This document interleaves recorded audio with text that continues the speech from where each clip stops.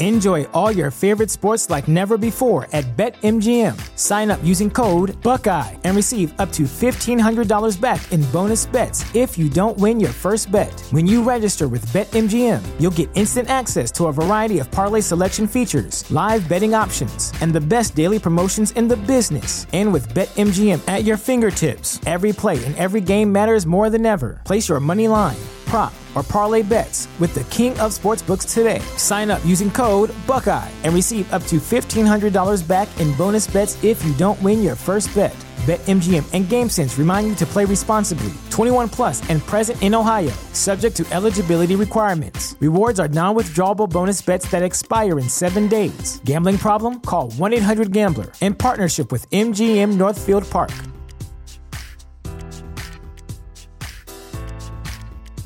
Support for this podcast and the following message come from Corient. Corient provides wealth management services centered around you. They focus on exceeding your expectations and simplifying your life. Corient has been helping high achievers just like you enjoy their lives more fully, preserve their wealth, and provide for the people, causes, and communities they care about. As one of the largest integrated fee-only registered investment advisors in the U.S., Corient has deeply experienced teams in 23 strategic locations. Corient has extensive knowledge spanning the full spectrum of planning, investing, lending, and money management disciplines. Leverage Corient's exclusive network of experts to craft custom solutions designed to help you reach your financial goals, no matter how complex they may be. Real wealth requires real solutions. For more information, connect with a wealth advisor today at Corient.com. That's Corient.com. Corient.com.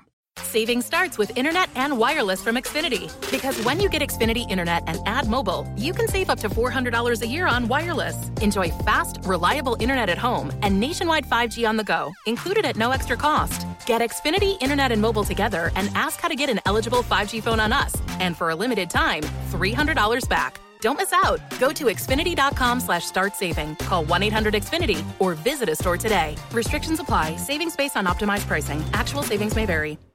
Hi, this is Natalie Lander, voice of Kinsey, Tara Branford, Stargirl, and many others. You are listening to a W2Mnet podcast. You can visit W2Mnet.com for other podcasts about entertainment, video games, sports, and wrestling. TheChairShot.com. Always use your head. Konnichiwa! Minasan konnichiwa! Hello, everybody, and welcome to another edition of Talk to Keiki podcast. I am Matt, your host for the night, your senpai, and to join me is my co-high, my pompous piece of shit co-host, Ethan. What's up? Piece of shit. What the fuck? Where the fuck did that come from? What the fuck? No, hold on. I have a story for that, actually. I'm over here telling you, like, you know, when we say konnichiwa, I'm doing it just like they do it on Uramichi-san too, with the whole hand movement and the eyes. I'm gonna tell you do that too, like konnichiwa, and then you pompous fucking cocksucker. Like, what the fuck? Where the fuck did that come from? It was funny because my partner actually told me they were probably listening to our podcast. And it talks about how pompous you kind of sound at times. That's right. I couldn't help but laugh. Like, I gotta do this to cheer him up after last week. But I'm not. I know, but I'm not pompous. That's the thing. I know. Just I guess this is how you sound. Yeah, like no. Cause when you go and you're talking about something I don't know about or I'm not watching, I'm like Like if you were in front of me, I would be like, I'd be shaking my head. Like I just thought it was fucking hilarious. I had to say it. Like, yeah, so what happened in Vanitas is, fuck yourself, yeah. hey, I'm going to talk about Vanitas later. That was a great episode. I'll talk about that later, mind you. Yes. Anyway. What a great start, ladies and gentlemen. Yes, much better than last week. Golly. We're recording a little later because my job sucks. But we're here now. Energized, focused. Yeah, we hope you guys liked the abbreviated episode last week. truth be told, I didn't think it was one of our better episodes, but you know, for the sake of people that have asked for a shorter episode, we gave it to them. We'll try and keep it as condensed as we can this week, but no promises.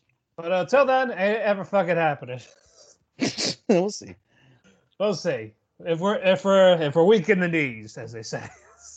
We can somewhere else. Sacre bleu.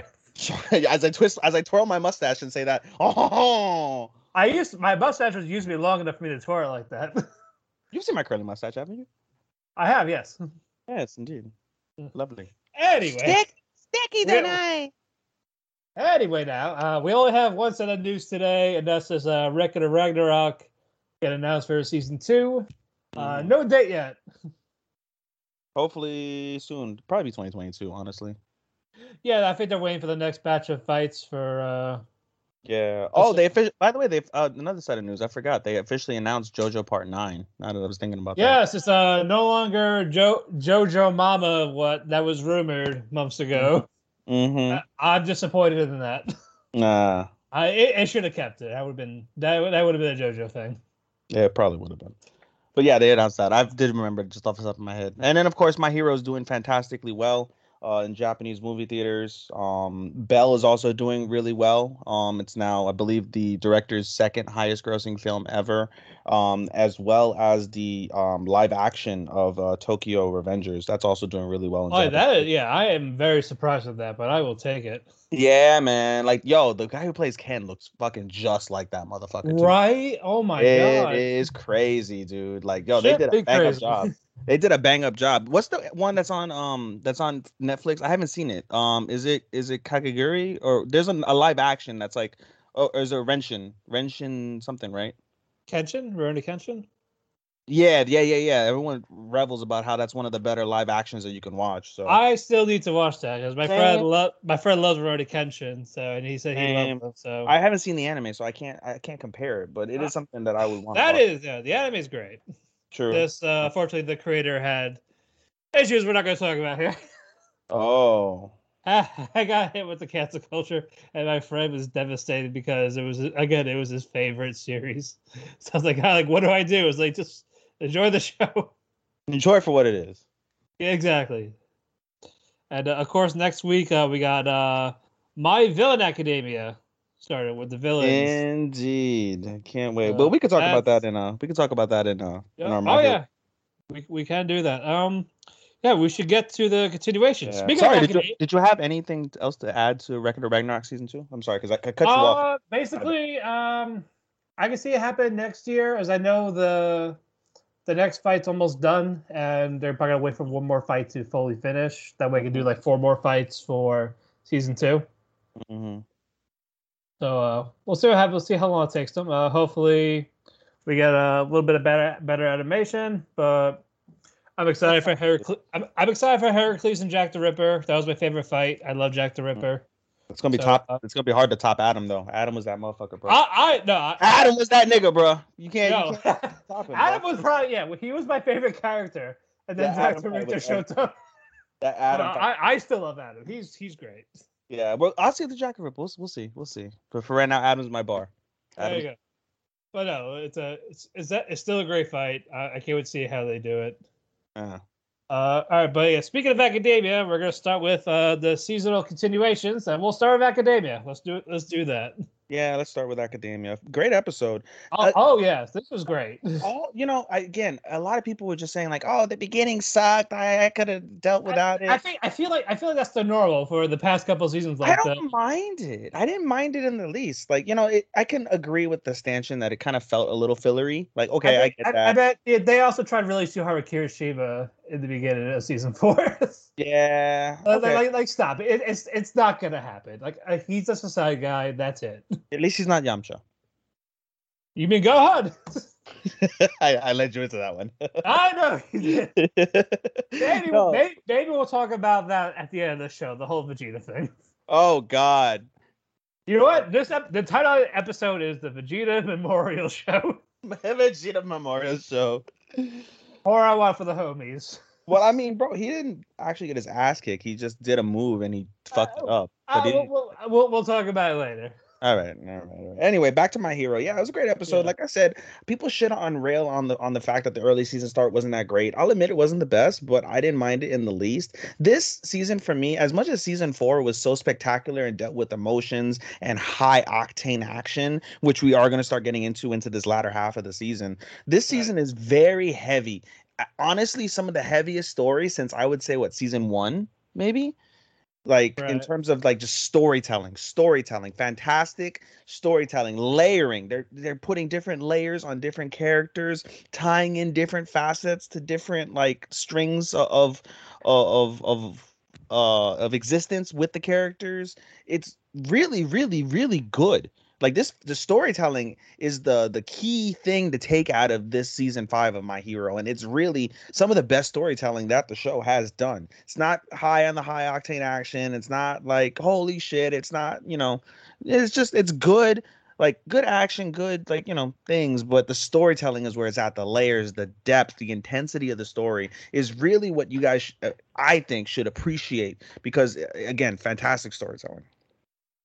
All right, can we talk about Aizawa for a second? Sure. The whole like crying, it reminded me of Mustang. It was raining, all right. I know it wasn't not as impactful, but the fact that we actually get to see that side of him. Yeah. No, I get what that. I thought that was well done. Yeah, that was AC his friendship with. Yeah, it was very raw. Yeah, you see the Present Mike. Present Mike isn't just the annoying character or the loud character. Yeah. He's got feelings too. Again, like you took 2 characters, and they're taking a lot of characters, and they're giving them more depth, and that's fantastic. The more characters you can get depth, the more you can invest in the characters. The more you invest in characters, the more the action that you see with those characters makes you feel, and that's always exactly. So yeah, that story was really well done.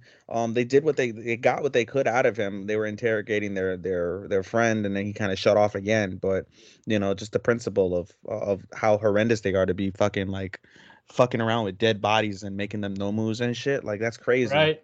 No, it's crazy. So yeah. And what do you think? By the way, Marte, shout out to Marte, even though he won't listen to this because he's a fucking cocksucker. Anyway. She posted in our group about the whole controversy involving the fact that the anime censored what really happened with the Shigaraki scene at the end. For those who don't know what we're talking about, at the end of the episode, they find out that at the hospital, it was the hospital where they took their friend after he passed away, but there's an evil doctor there, and he's fucking around with people, like live, dead. He fucks around with them, tries to change them, like, and I believe he's doing it at the direction of All for One. But they show a scene where Shigaraki is being fucking like, he's supposed to have been turned inside out, and you see him being like electrocuted, and he's in excruciating agony, just right, fucking electric. But if you look at the manga shows him all like bloody and fucking fucked up. Like you ever see when you see the muscular, like the muscular charts when you're at the doctor's office, and that's what the fuck he's supposed to look like, all bloody and fucked up and shit, because he's being turned inside out. But because of the fact that it's directed more towards children, they censored it. So I wish they didn't censor it, but at the same time, it's like I get it, type of thing. Don't want to scare the kids.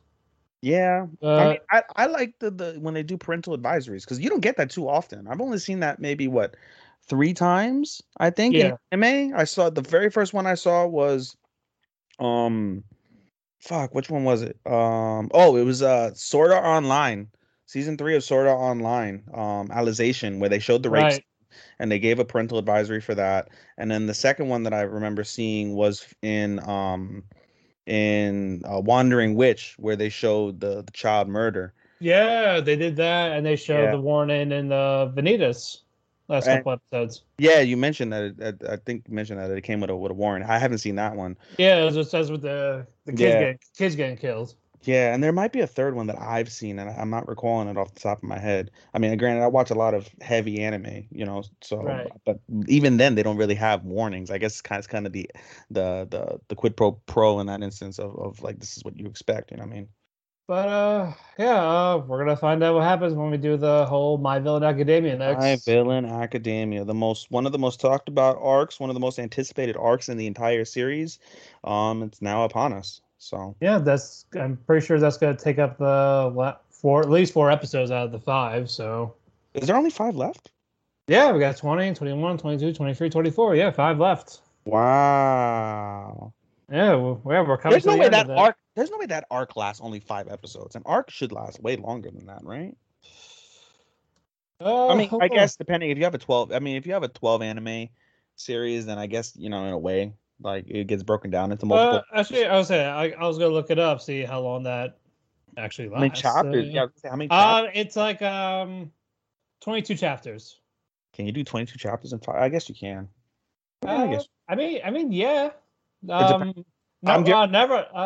Yeah, I guess it depends on what they do. I'm very curious to see what happens because obviously manga readers and light novel readers as well, they always shit on when animes rush through shit, and I understand that. And you can tell when certain things feel rushed because there's layers that you feel that are missing, or just changed completely, yeah, or altered completely. So I'm very curious once this is all said and done, what the hardcore manga readers are going to say about the anime that watch it and see what they feel. So that's something we should follow up on, perhaps. But yeah. We'll find out when it happens. But yeah, there's definitely gonna be a lot of fun stuff for that one. Indeed. Alrighty. To Your Eternity. To Your Eternity? Or did you want to do Revengers? Because you were more affected by Eternity than I was. Well, we can do Eternity. Do Eternity. Motherfuckers die! But yeah, people died. A lot of fuckers died. A lot of Anyway, Tonari got back to the island, went to go save Fushi. He's like, oh yeah, I did this play. I did this already. I already escaped as the mole rat type of thing. I didn't need you, but while you're here, get out of here. Yeah. And then you find out Tonari's friends also came. You find out later on, but yeah, what happens before that also is that they have that nice they have a heart to heart. Tonari and Fushi have a heart to heart in the cave. They're trying to leave, but they can't leave because there's a big storm coming and they don't want to die out at sea. So they take shelter in a cave next to the pier, and so they have a heart to heart about their families and about their parents being the devil. But then Hayase found out that he escaped, and I mean, he was not happy. Yeah, I mean, I was leading to the fact that we get to see that Tonari gets to confirm her feelings more for a little bit. Yeah, like she has a heart, kind of. Yeah, she wants some Fushi Chimpo. Well, that she has to join Hayase's group because that's her. She has to get behind Hayase. Yeah, move. That's why she kills. Like, move it, bitch. Oh shit! But yeah, there was some fun stuff there, and again, we find out like Shin, Uroi, Mia, Oppai. I knew I had to. Like, hell yeah, we left too. Bro, she's like a 10-year-old girl, and you call her fucking Oppai. Have you seen Dragon's Face? Bro, she's the size of one Oppai herself. Have you seen Dragon's Face? Jesus Christ. Bro. There's a little Hollywood giant. Oh my god, Matthew's on a giant tit fucking binge today, it seems. I'm not a fan of them either. Yo, you sound like Iketeru when you're like Chimpo? Chi-chi? Yeah, that's what you sound like right now laughing at that. Eyes are where it's at. Anyway. God damn it. That's what the fuck he sounds like.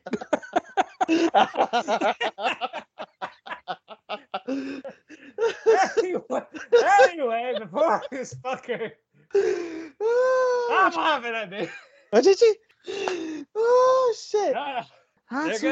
They're like, hey, we're here. We're gonna help you escape. And like, oh wait, here comes the dang old knockers coming. The knockers. Another name for Oppai. The knockers. The knockers are back and they're underground. They adapted underground. And then Fushi starts fighting them on his own, ripping out the cores of all these.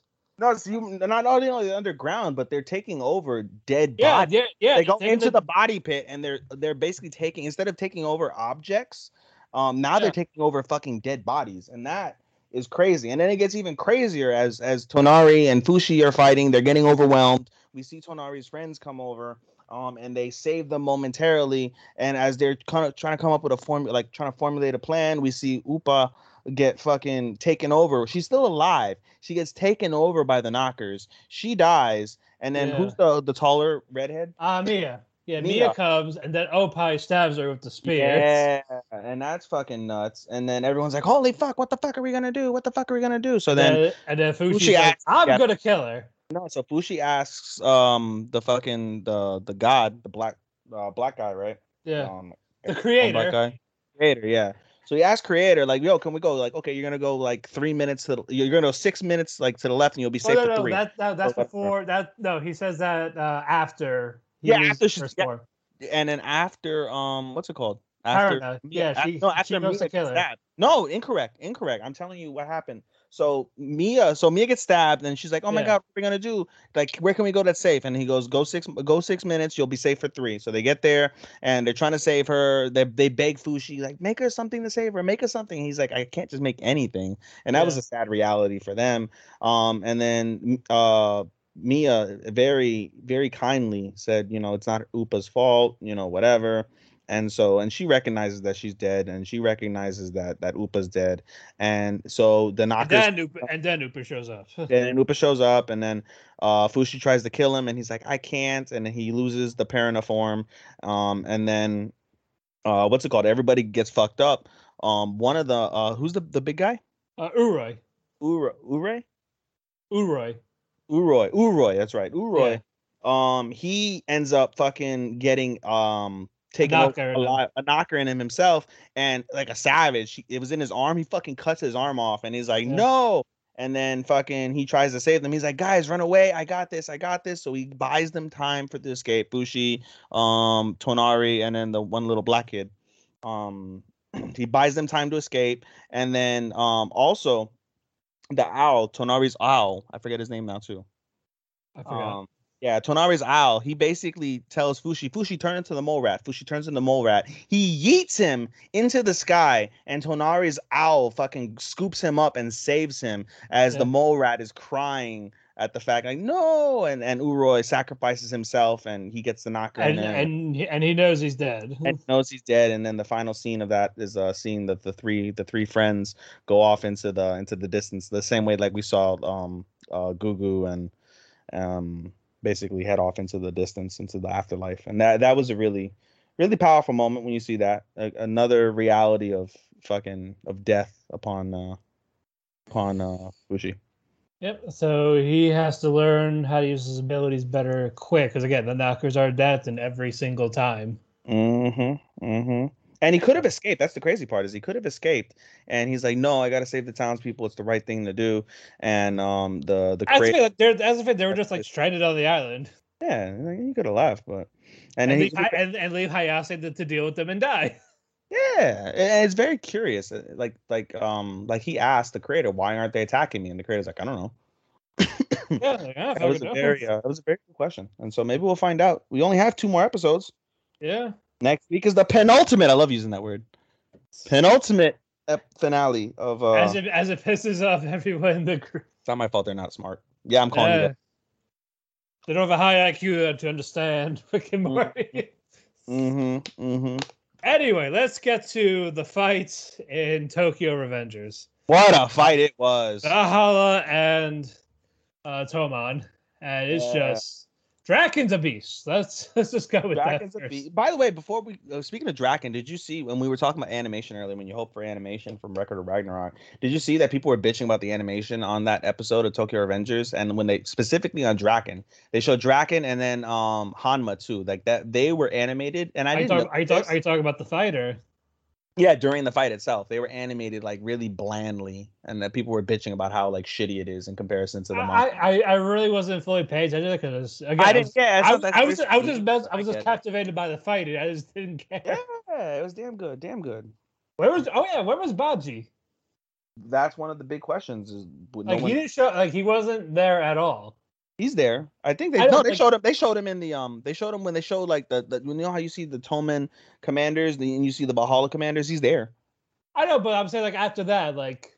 Yeah, well, I mean, he's gonna probably in this next episode. He's probably gonna come up. I was like, you figure you were seeing him with Kazutara beating up Mikey together. Well, I mean, he was gonna help Kazutora beat Toman, but the Kazutora's beef is with Mikey itself, so he's letting them settle it out. For something and that's what yeah. And even though Kazutora was a bitch and fucking had two other fighting guys with him to beat Mikey or try to beat Mikey, everybody kind of stayed 1-on-1. Like Hanma wanted fucking Ryuji to himself, and yeah, I mean, it was also fucking Takemichi. He showed some balls this episode, bro. I know, he got his ass kicked with Chief was like, hey, you have to actually fight. So and he lost his shit. And he lost his shit. Yeah, and this is when Draken looked at everyone and told me, like, oh shit, we're gonna lose because we're basically we only have half the crew that Valhalla has. And we're quitting too. And the other guys are quitting. And fucking Takemichi is like, fucking, I'm gonna kill you, bastard! Even though he can't really hit anyone. Can't hit anybody, bro. He looks like a fucking like special ed kid trying to fucking throw punches. That type of thing. And then the Dragon's like, hey, this guy's showing you off. You gonna take that? Yeah. And they all got motivated. Yeah, and they all got motivated. And fucking Takemichi's like fucking collapses. But Chifuyu fucking collects him. He's like, you did good. And he's like, what? And he's like, you lit a fire under everybody. He's like, I did? Yeah, good job. You're actually useful. Yeah, man. And then he started fighting. Yeah, and then let's get to Mikey. Mikey, bro. So Mikey, he should have been dead. Like a normal person would have been dead. Twice. Oh yeah, big time. Especially that hard in the temple. Yeah, so he gets a lead pipe. He went Joker on him. Yeah, bro. For those with Joker beating up Robin. For those who don't know, what's it called? Kazutora jumps on top because they're fighting in a car junkyard. Like a junkyard, right? So jumps on top of some cars. Mikey's able to follow him, and he's like, "What are you doing? What are you doing?" And Kazutora is like, "Oh." He's like, listen, he's like, your balance is uneven. You can't use those kicks because everybody knows Mikey has savage kicks. You can't use your kicks against me. And then two guys jump out and you find out that these are two guys that were with Kazutora and Juvie. And he's like, oh, these are two of the best fighters. And Mikey's like, oh, you're basically saying you're a bitch. You can't even fight me one-on-one, bro. But they fucking basically catch. Like, I don't need to. Yeah, I don't need to. And they grab him and he fucking smacks the dog piss out of fucking Mikey with a pipe. And they should have been dead. Everyone's like, Mikey! Yeah. Mikey-kun! And he's fucking like wide-eyed, like, Shinderu. And fucking everyone's like, we won. And then Mikey's like fucking like, oh, what the fuck you mean? First is like, yeah, what was the question that was asked? Like, of when you kill someone? Like they're your rival or something like that. Yeah, he's like, oh, do you really hate me or something, or am I really your rival? And then we see a flashback of Kazutora and Mikey, and their friendship, and how Mikey stuck his neck out for him, and the reason why Kazutora was even out, like Ken said in the last episode, like Kenshin said, is because of the fact that that Mikey said, like, no, that's my boy. Like, he didn't mean to, and he stuck up for him. That's why he got out in time instead of being in juvie till he was 18. He only served 2 years in juvie, which is crazy. Can you imagine, like, only serving 2 years? I know, we don't. Yeah, we get like at least 25. Yeah, what the fuck in America? I mean, and I think rightly so. And by reality. Yeah, we see that fight happen, and then fucking, what the fuck happened that he said, like, so basically something happened and I forget what it is now. And Mikey just fucking at the end of the episode is Mikey is that why you killed my brother? Yeah, something happened. He's like, is that why you killed your brother, like my brother? And he goes fucking Super Saiyan. He takes out the two guys easily, and he's standing there and like, yo, Mikey's about to kill this motherfucker. He goes Super Saiyan, and that's where the episode ends. And we'll get the conclusion on that at that fight. It does look like there is going to be 24 episodes of Tokyo Revengers. 24. Did they update it? Yeah, I'm looking at it right now. It says, last air date will be September 19th. Oh. So looks like this arc will be the last one then. It hasn't been updated on Analyst yet. On Analyst.co, it's still showing 19 plus, which means that it's not defined. Yeah, I'm looking at my anime list right now. Yeah, well, I mean, it's only season. Yeah, but I'm pretty sure that's probably gonna be the case anyway. Yeah. And then wait till Avengers ends manga wise. It's almost done. Yeah. I would have imagined so. Yeah, they'll just do it from there. Because they could probably do 3 seasons of that. Yeah. Probably, at least. I'd imagine so, right? Oh, yeah. Oh, well, how it's going, yeah. Yeah, for sure. You know what I just realized, dude? We're supposed to do the Tonikawa OVA. Well, we could do that next before we go to break. No, I was going to say we do that last. Yeah. Might as well. We'll close out with that. We'll close out with it. All right, very good. Well, if that's the case, we're going to take a quick commercial break, and when we come back, we're going to talk about stuff we're watching separately. So stay tuned. Promotional consideration paid for by the following. Hey folks, PC Tony here. Thanks to our new partnership with Angry Lemonade, you can save 10% on physical products and digital commissions using the promo code ChairShot. Head to angrylemonade.net to check out their amazing catalog of products and services. Use the promo code ChairShot to save 10%. That's angrylemonade.net. Tadaima! Alrighty, let's get to it. You go. Do your shit. Why you gotta say it like that? Fuck. Disrespect. Golly, jeepers, Batman. Fuck. Golly G Willikers. All right. Jinkies. Fucking Velma's finance. That's not I would love to eat Velma's groceries. Anyway. So Tsukimichi, last couple episodes have been really good. Basically, we see Makoto bring his alchemist friend over to make this potion for the sick wife and sick children of Rembrandt, and we find out that the children are actually legitimately sick, and that Rembrandt maybe isn't as bad of a guy as what they alluded to. Basically, they make the potion, and Makoto uses some what's it called, judo skills, and he's able to subdue these fucking, I guess you can call them zombie-esque type of people. And basically Rembrandt, who had his arm broken when he tried to administer the medicine himself, he's able to administer the medicine and they instantly become better. He does it 3 times, and Rembrandt's really happy. And as they're leaving the mansion, he meets up with Mio and Tomoe, and basically they get jumped by 20 guild people, and they beat their asses easily, and they interrogate the leader, and the leader's like, he explains why he was part of what happened with the serum, and Mio basically robs him of all his gold, but they let him free, and that's that. The end of the episode shows that Makoto felt bad for what happened, so we gave him a fucking brand new katana, and Tomoe took it as an opportunity to basically make him her spy, and basically be part of their crew. She gives him a bag of gold along with the katana. It's like, oh, this should help you out. And he goes, yeah, let's do that, because he wants to basically save an orphanage, because he wants to protect the orphanage. So he does have a legitimate, nice reason to be an adventurer, but he retires as part of it. And the episode concludes with Rembrandt, who we think is nice, being leery of Makoto and his friends and his skills and his trading acumen, and saying like, oh, we might have to do something about that, so that way we don't fall behind. He was very sinister about it, so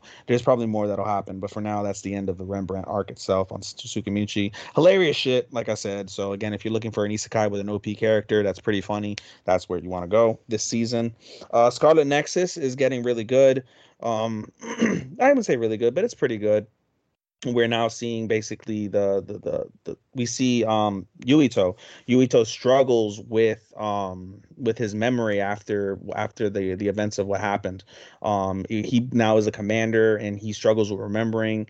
He goes to a hospital basically, and the hospital says like, no, you're good, you're just overstressed and you're tired, and it's causing psionic leakage in your brain, which is affecting your memories and shit, so you just need to rest and chill out. So they're in the hospital, and they're planning to take a tour, and I forget the girl who has basically x-ray vision, but she has x-ray vision, and she notices that Nagi, Yuito's best friend, is being led away in a van, and they're going towards a city that was destroyed by the others.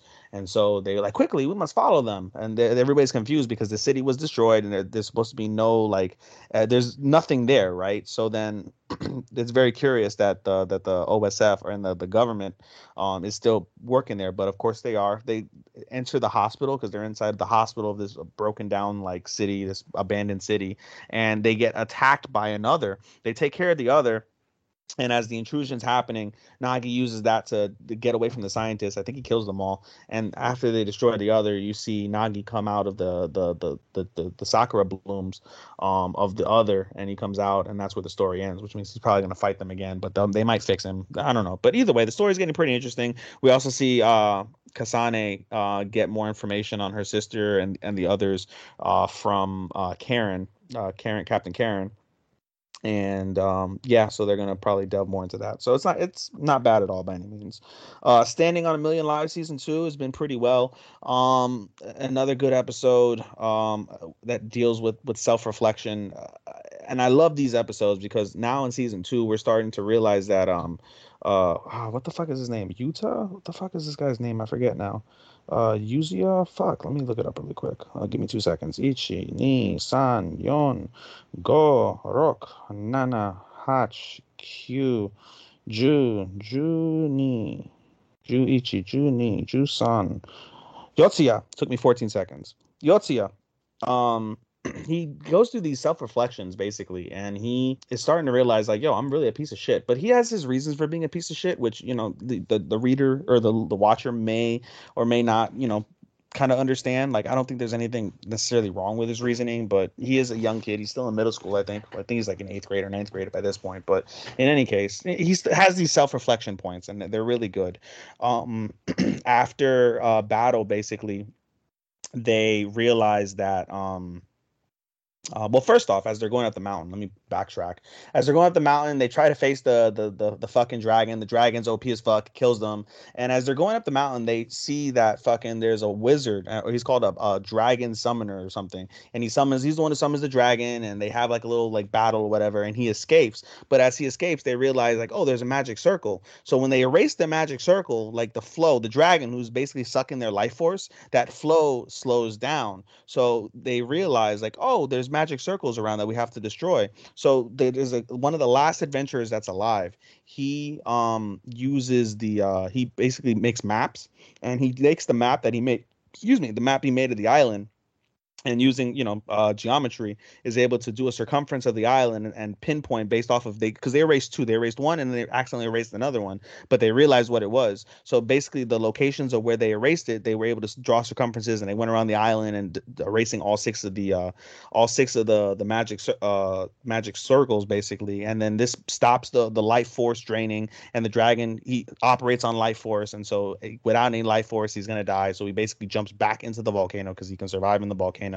And the volcano stops, and the cataclysm basically ends. We see one of the adventurers who sacrificed himself to save the boat that's full of women and children. He's remembered at the end as well. And the final portion of that episode is interesting because Yotsuya is back in real life, and he's in his, I guess they're in summer break, so he's in his home, and he gets a message from the girl in white saying that you're going to meet your next person soon. He gets a message from someone he doesn't know saying meet him somewhere. So he meets him, and he's like, oh, nice to meet you. Wait, who are you? And it's an American. Like, it's a fucking, like, that when the Japanese try to speak English and it just sounds like kind of awkward because of the accent. That's right. exactly what happens. So we're like, huh? And that's how it ended. What else am I? Slime is great. Slime finally this week. Slime had action. It was fantastic. And fucking the things you need to know. The fucking Team Slime, OP as shit.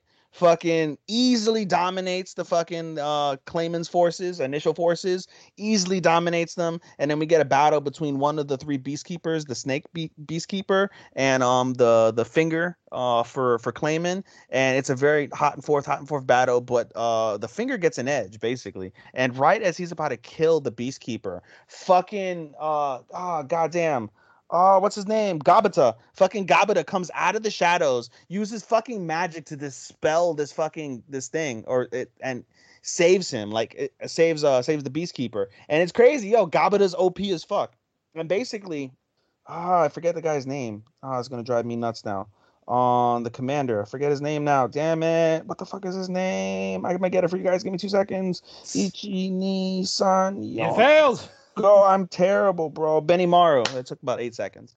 Benimaru predicted like this would happen. So he basically sent Gabata and the Shadow Wolves in her shadow, and they're there to protect her, and they take care of everybody else easily, and they make the battle basically one-on-one again. He does the same thing for one of the other Beastkeepers who's fighting 2 of the clowns that are part of Clayman's evil forces and shit. But either way, the action is fantastic. They got the drop on these motherfuckers. They beat the shit out of them. It's awesome shit. So I'm looking forward to the next episode because they're going to Walpurgis officially.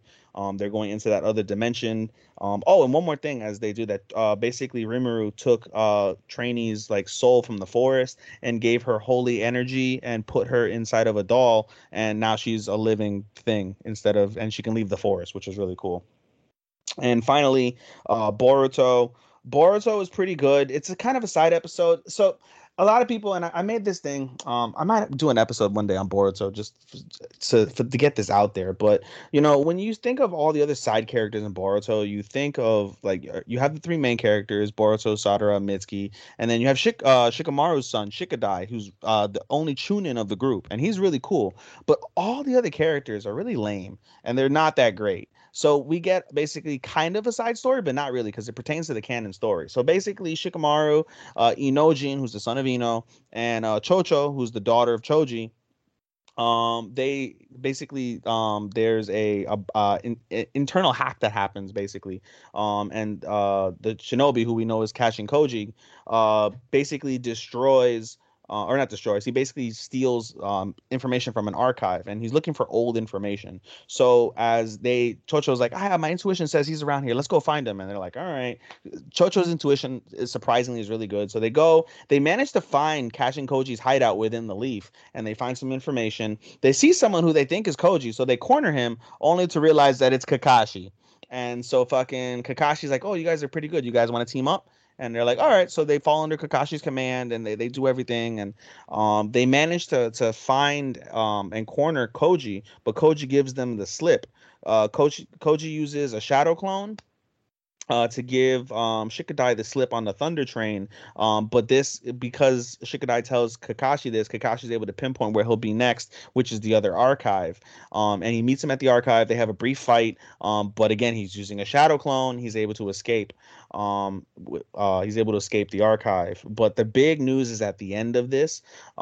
Two things. One, they basically are starting to reveal who Koji is. And so Shikadai mentions like, oh, he was able to get past the security system because he's probably a former shinobi, and he's looking for data on former shinobi. So he's probably looking for data on himself, so we don't find out who he is. And so he tells Kakashi that, and that triggers Kakashi's mind, and he mentions like, oh man, these kids are really good. I like the way the future looks. But the second piece, which is the more important piece, is Koji goes back to the Kara hideout. He meets Amado there. He asks basically, how Jigen is, and Jigen's only at 10%. He's sleeping and he's only at 10% chakra. So he's only regained 10% of his chakra since that fight between Naruto and Sasuke where he almost died. And we find out, he asks where the other inners are, and all the other inners are not in the hideout. And we find out basically that Amado and Kashin Koji are the defectionists, and they want to kill Jigen for their own personal goal. And so we're going to see that fight probably next week, which will be really, really, really good. Another great episode of Boruto when it came to storytelling. A nice episode with the side characters, probably their most influential one since it has to do with canon. But it's still meh, I guess, because of the fact that Chocho and Inojin are meh. So, yeah, I think that wraps up my reviews for my 5. All right. Nighthead 2041. We find out more info about Shoko Futami, which was the little girl that just pops in and out. Like she lost her physical body. Like she's just that transcended her actual being. So we get to find out a little bit more about her. And how last week I was talking about with the kid and the mom that got kidnapped by the Bit Police, basically. Yeah. So the mother was friends with this girl that like years ago that. Like, oh yeah, here's all this. I'm gonna send this to you in the future, so keep an eye out for it, type of thing. And she actually got that and all that. And apparently, the Kirihara brothers are gonna play a role in this, according to this transcended being Futami. So it's getting interesting. The Takuya, the brother, he's okay. He's alive. They're fine. I thought a little scared when he got shot.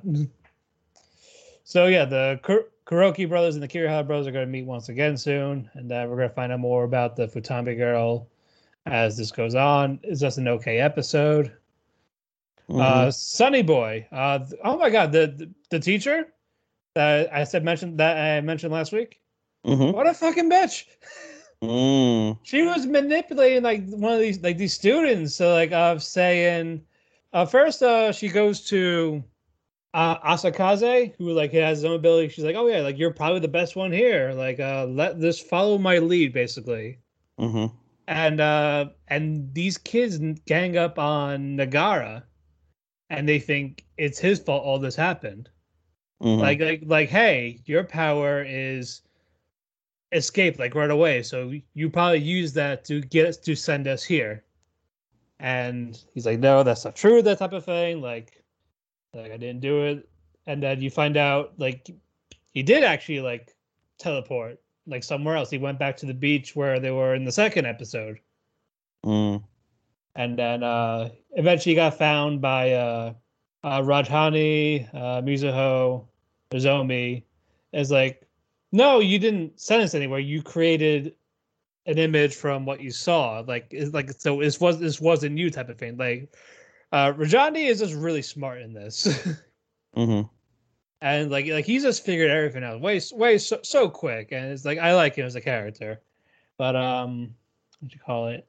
But now because of this, there's gonna be a lot of tension when they go back to the school because the teachers and students want to kill him now, basically. Mm-hmm. This definitely picked up. Still not great, but it's more. I am now intrigued to see what happens next. Actually, So this kind of got up the ladder above my head now. Just by a hair. So I'm definitely looking forward to.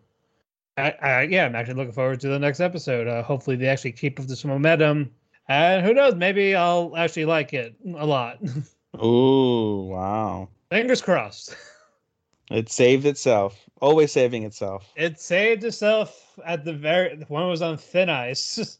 Now my next life is a villainess. All routes lead to Doom X. So they go to the meta school. You see Dimitri exhausted, and she sees, what was that guy's name? The butler, the one that was that gave Baccarina the hickey. Sora. Okay. So Gerardo, Alan, and what you call it, Keith does all look like. So that's the guy that pinned her love down to bite her neck. Hey. So they were gonna kill him right then and there. Mm-hmm. And then eventually, they all you see the higher up for the detective of magic. I believe her name is Susanna. Mm-hmm. And actually, no, sorry, it's not Susanna. I don't have her name. Susanna is the fiance or wife of Jeffrey, who's not in this. So got my names mixed up. But anyway, there's this doll that sent all of them into different dreams in this house. This doll did this, so you basically get to see all their fantasies. Like with Keith, everyone's all gender bent. Like the guys are girls, the girls are guys now. What the fuck? Mary is just a guy in her dream. She's just a guy. Like, I got Katarina. Fuck all of you. This is mine. Mm-hmm. And then you see Maria, like all JoJo jacked up with the muscular, and she does this just because she wants to help make her sweets faster, like flatten the dough and all that. Like this is a great way. I can make more sweets this way, and that's where you see the May like, I'll go back to that dream later. that was that picture. But eventually, the Baccarina snaps out of it. Also, her dream is basically just being lazy, laying in bed, not dressed like a princess, reading romance novels and playing video games. That's her dream, because her mom won't allow her. But anyway, we got that. They eventually go back to the non-dream, back to normal. They got the doll, confiscated it, and that was it. My main complaint is where the hell the plot's going. Like first it was Ian probably had Baccarina kidnapped just so his brother could step down from the throne. Nothing came from that after that. With Sora being arrested, what did Sora tell the police to not really be in jail? And stuff like that. And then now they're trapped in the book. is it going to lead to Ballerina actually picking someone, or are we going to go back to Ian? I don't know. Mm-hmm. I don't know. Good? Yeah, I'm good. Anyway, the episode, it was funny, but I want some actual plot now since we're like 5 episodes away of finishing up. And now finally, the case study Vanitas. This was, oh god, I would ship all 4 of them together. Oh, boy. Vanitas, Snow, Janine, and Domi. I would ship them all together. The sexual tension. One big poly relationship. Yes, exactly. The sexual tension was strong in this episode. Like, Jesus Christ, I was waiting for someone to fuck. Anyway, all 4 of them are at a restaurant type of thing, eating something. Noah's happy because he has his favorite tart there. He's like fangirling over it. Just protect Noah. He's a sweet boy. Just hug him. But anyway, Lucius, the master of Janine, is like, "What did you guys do?" Like, oh yeah, we're in love now because she bit me, type of thing. Like he was, like Vanitas was teasing Lucius, and Janine's like, "Oh yeah, like we're in love. The bite mark proves it," type of thing. We share DNA. It's real. Yeah, no, like because that was if you watched her suck his blood, it's kind of hot. Not gonna lie. But anyway, glad somebody got a little chub there. Yeah, but anyway, Janine grabbed him, and she's like, "I'm gonna get rid of him real quick." So they jump out the window, and she's like, "Hey, why'd you lie about why I sucked your blood and all that?" It's like, "I'm not gonna have anyone worry. I know my intentions." And is that okay? Like, I'll keep your secret, but there's 2 conditions. 1, you can only suck my blood because he loved it, and it was hot. He said, like he said, he felt so much pleasure then. As like, and you liked it too because you were going in town. Because her condition is, she takes stuff to supplement her craving the blood. And there's these moments like with the curse that she lost control. So he's basically, when you lose control, just suck my blood. Suck it, baby. Exactly. It. And then the second condition is basically. Basically, the second condition is call me by my name from now on, instead of just like random insults. And she does. She says Vanitas, and then sucks his blood again in the alleyway. And then I actually like watch him from afar. It's like, because with Vanitas' blood is like apparently like really, really good, like really sweet. So Noah's like, I really wanted it, but I didn't know what to say. But Janine beat me to it. And then Domi finds him, and then he sucks her. Well, at first he sucks his blood on his neck, and then he bites her wrist to suck her blood at the same time, and then you just hear her moaning. I'm just like, nice. And Matthew's chin chin went whoop. Exactly. Oh man, Matthew's and chin chin doki doki. I mean, it's fucking spicy. Anyway, and then you see them at a ball dance. Domi asks Janine to dance with her. It's like, but I can't because I'm a servant. That'll ruin your face. Like, oh, I don't give a fuck. So they dance while No and Vanitas dance, and No asks Vanitas, does he know what love is? And then Vanitas starts laughing. What is love? And he's like, no, yeah, I love her, but like, does she love you? He's like, no, I prefer that way. It's like, why? Because it's more fun that way. If I loved her, then what's the point? That type of thing. I mean, like if she loved me too, then the thrill is gone. Basically, yeah.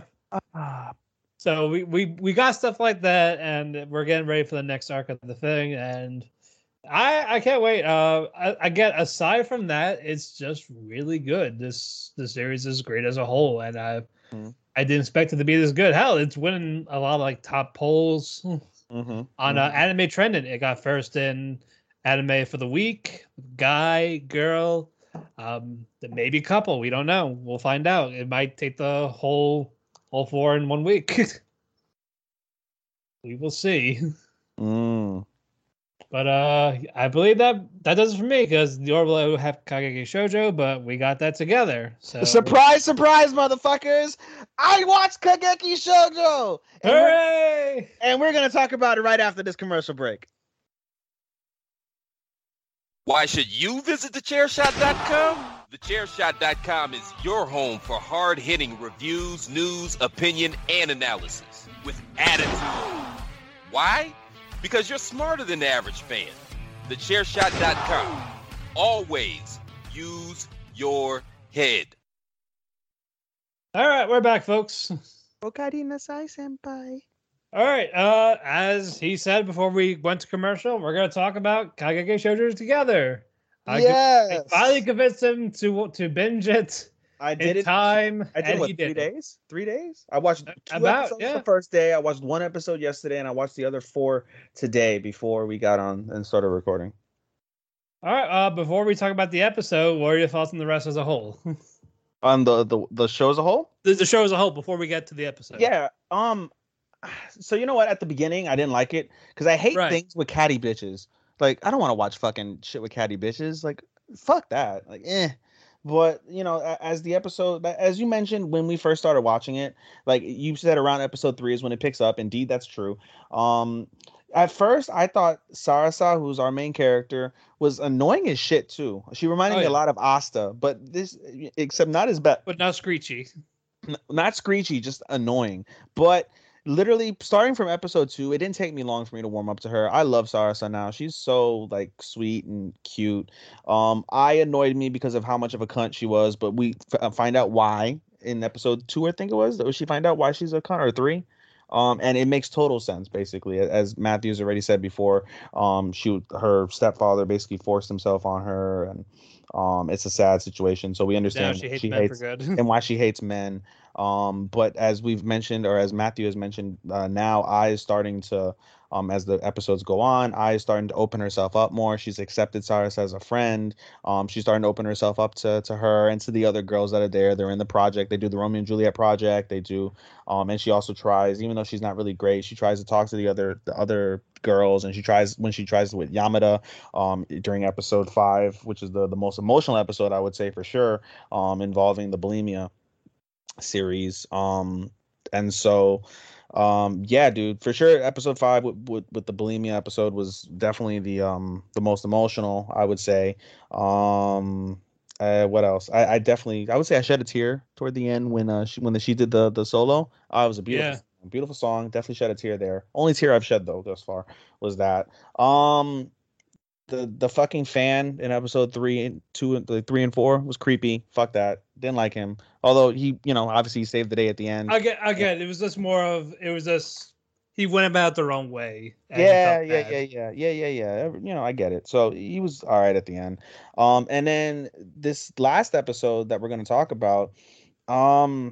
We picked up where they said he explains why she's not going to be a star. I was like, oh yeah, you did great. But you were someone else. You weren't yourself. That's the problem. Yeah, and that makes total sense. At first, I was like, wow, that was kind of rude by Ando Sensei. But no. But after hearing that, it's like, I completely agree. Oh, a couple things involving the senseis. Fuck the music teacher. Or not the music teacher, I'm sorry. The dance teacher. Fuck the dance teacher. Music teacher is amazing. He's the second best teacher. He might be the first best teacher next to I like the acting teacher. Next to Taichi Sensei. Ando Sensei isn't terrible. He's third to me. That's the thing. He wants him to do well. Music teacher 1, Taichi Sensei 2, Ando Sensei 3, and then fucking all the way in 1000th place is fucking the dance teacher. Fuck that cunt. And also I hate Ai Senpai. I hate that bitch. I want that bitch to get hit by Truck-kun so bad. Truck-kun needs to send her ass to a fucking isekai world. Fuck that hoe. I hate that bitch. I fucking hate her. Really, the main girl? Do you think of the main girl Ai or Ai Sensei, the second year, the blonde one, the conniving cunt?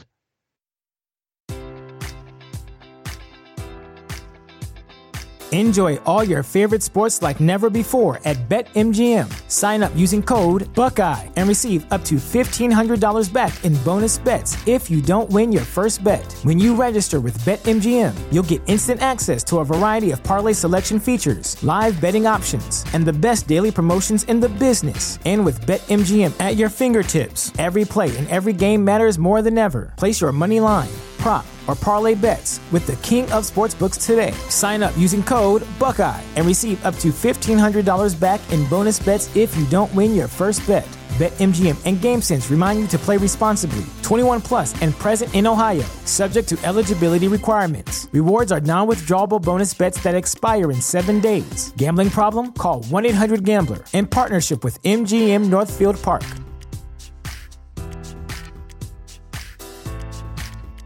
Save big money at Menards. Let the fresh air in and keep the bugs out with replacement screen for your doors and windows from AdForce. It's easy to install, durable against the elements, and comes in a variety of types to suit your needs. Repair your screens today with a roll of replacement screen on sale through May 5th. And check out more great deals happening now in our weekly flyer on Menards.com.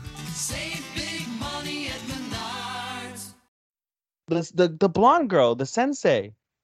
Not sensei, senpai. My bad, senpai. Karo or Hoshino? No. Karu's the girl who's supposed to be the what's it called? Is supposed to be the third generation. So and she had a stick in her ass, but we understood why she had a stick in her ass, and she understood and she apologized, which was cool. The other girl, Hoshino, isn't she? She's the class rep. She's kind of a bitch, but she's all right. No, I'm talking about the second year. The vice chairman? No, I don't think so. No, it might be. Yeah, but like she's Ai senpai.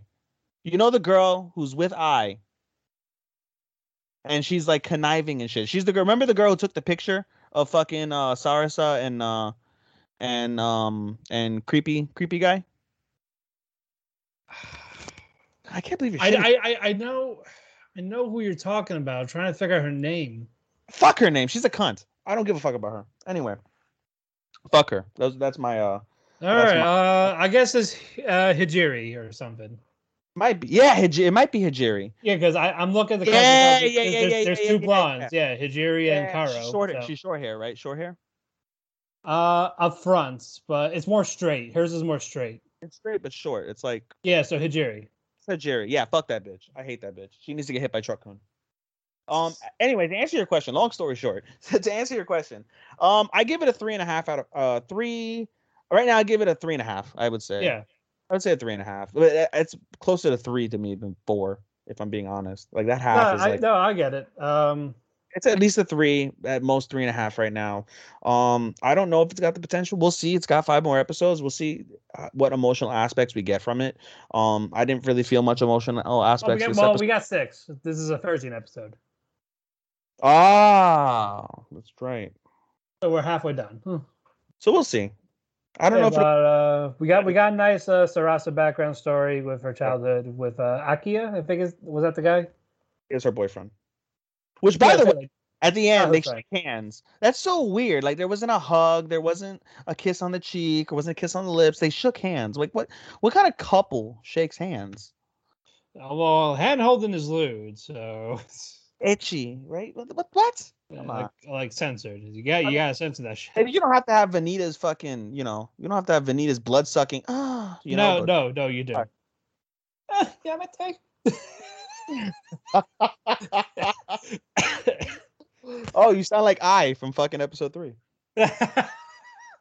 Dude. No. Not cool, man. Not cool, man. Stop it. Yamete. No step daddy, you don't know Yamete. Oh my god, you piece of shit. You piece of shit. I know. Anyway, we got a nice background with Sarasa and Akiya about they're like, oh yeah, why you like don't this? You're not allowed here again. You can't dance here. What was that place called? It was the Kabuki. Basically, it's like a Kabuki school. Okay. I mean, you're skipping a lot. I mean, not a lot, but basically. I was gonna say, like, I already covered that. Yeah, she's not gonna be a star because she's not being herself, and then she got bummed out about it. Yeah, but then and then they go back to her childhood. And they go back to her childhood, and we find out why. At first, I thought it was the grandma that said that. I was like, "Wow, the grandma's a bitch." But then I just realized it was another old woman that basically shit on her because of the fact that she was a woman. It's just so odd to me, women shitting on women, even though a woman can get ahead. Because it's just more that one understands culture. It's like I never got it, but now you're trying to think it's okay now. No, it's still not. So fuck you. Yeah, and that basically broke Sarsa. And then we find out, I think she mentioned that in episode 5 it was, or 4. It was episode 4 or 5, and they asked her about, I don't know, which one was the Juliet episode? It might have been 3. 3 or 4. The last one? It was 3 or 4, I think. No, the one where they ask her, like, "Oh, you sure you haven't seen anything?" And she's like, "Oh, there was a time when I wanted to be sent whatever the character is, send something, send." We'll say send. Oh, wherever they went to the play. So I think they went to the play. It was like 5. 5. Okay, so this was that was the beginning before we see the vomit. Anyway, yeah. So they asked her, and this is the episode where they elaborate on why she wanted to be that and why she stopped wanting to be that. And it was, it was interesting for what it was. It was a story of Saras's childhood, and it was also a story of Akiya. It was Akiya's childhood as well. Yeah, how he grew up basically in Saras's shadow, and how it took, he had to find himself in order to break out of that shadow and become his own man, while still admiring Sarasa for being. And basically the grandmother said the only way he could get out of her shadow was to get rid of her. If you think about it. And he never really has, which is, I commend him for that.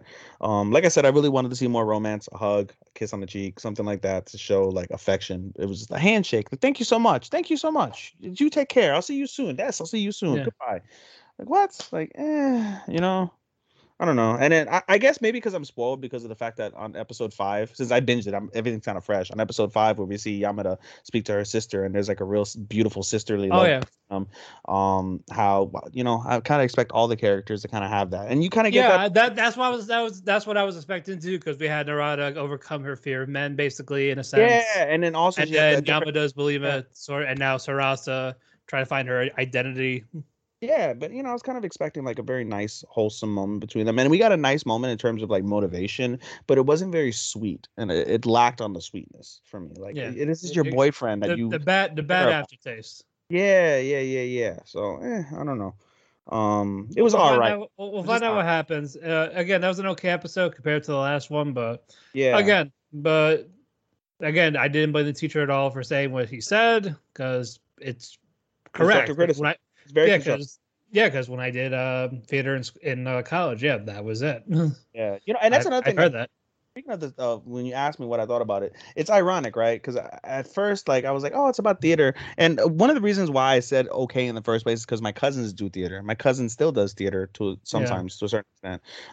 So I've been around theater. I enjoy theater. Every time I go to New York, I must go see a Broadway show. Most of the time, off Broadway, but every time I go to New York, I must go see a Broadway show. The last one I saw was god damn it, which one was it?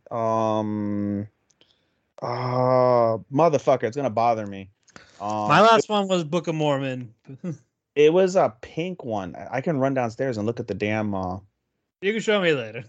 Yeah, well, I mean, I seen one in Florida here in Florida. I saw Lion King here.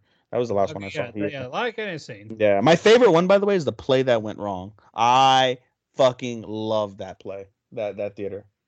It's a comedy. I still a fan of the opera, so I haven't seen it. I want to see it so bad. Haven't been able to see it.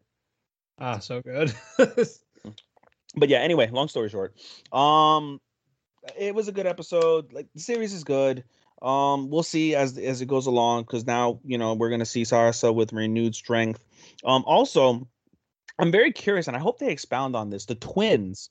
You notice the second twin that was in Sarasa's group, she could have had the opportunity to play Juliet, and she chose not to. She chose to be the background character. Meanwhile, her sister decided to play Juliet. And probably had a confidence issue.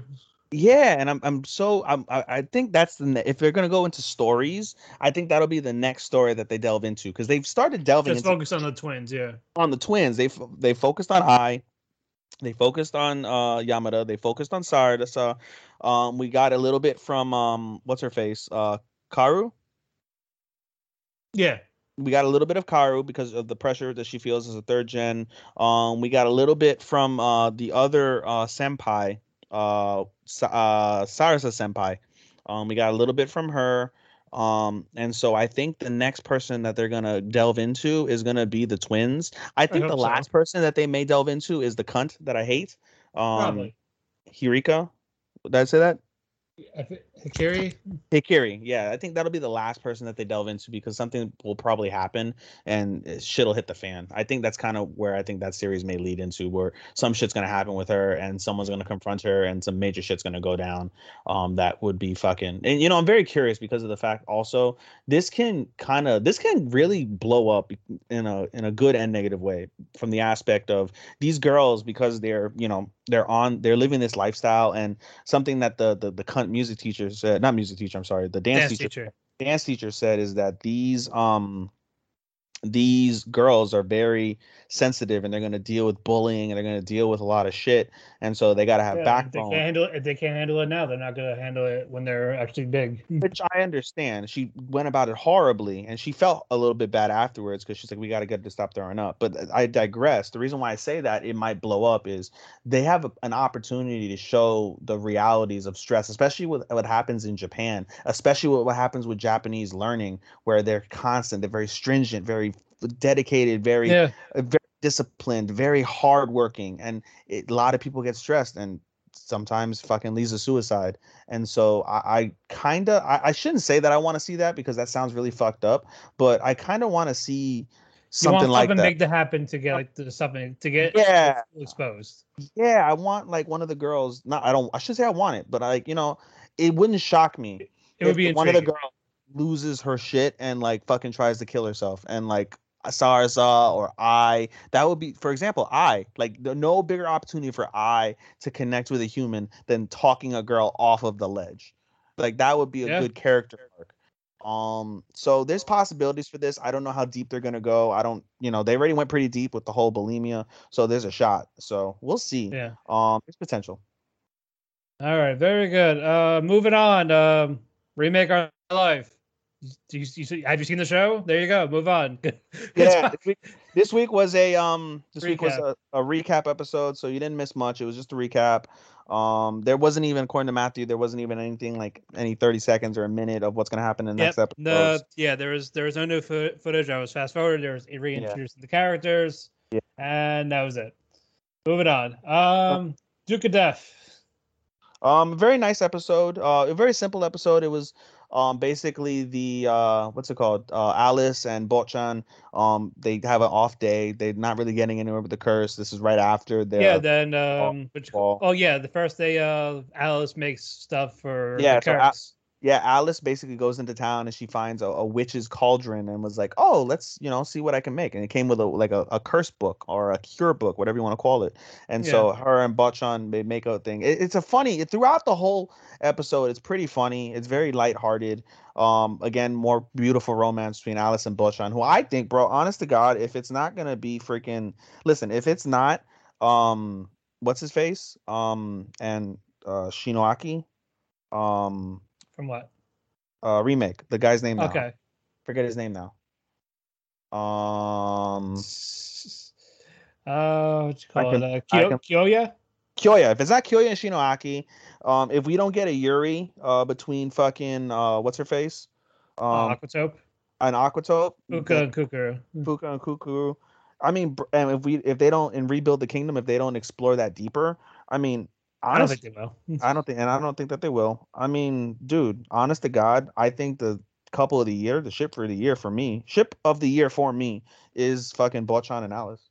It's beautiful. Every time we laugh and we feel sorry for them with their sympathy that they can't touch each other, and I think that's the ship of the year in my opinion so far, or ship of the season I should say. But in any case, basically, long story short, it's an off day. They tried to do different cures, very lighthearted. Like Matthew said, they started off with a witch's cauldron that didn't work out.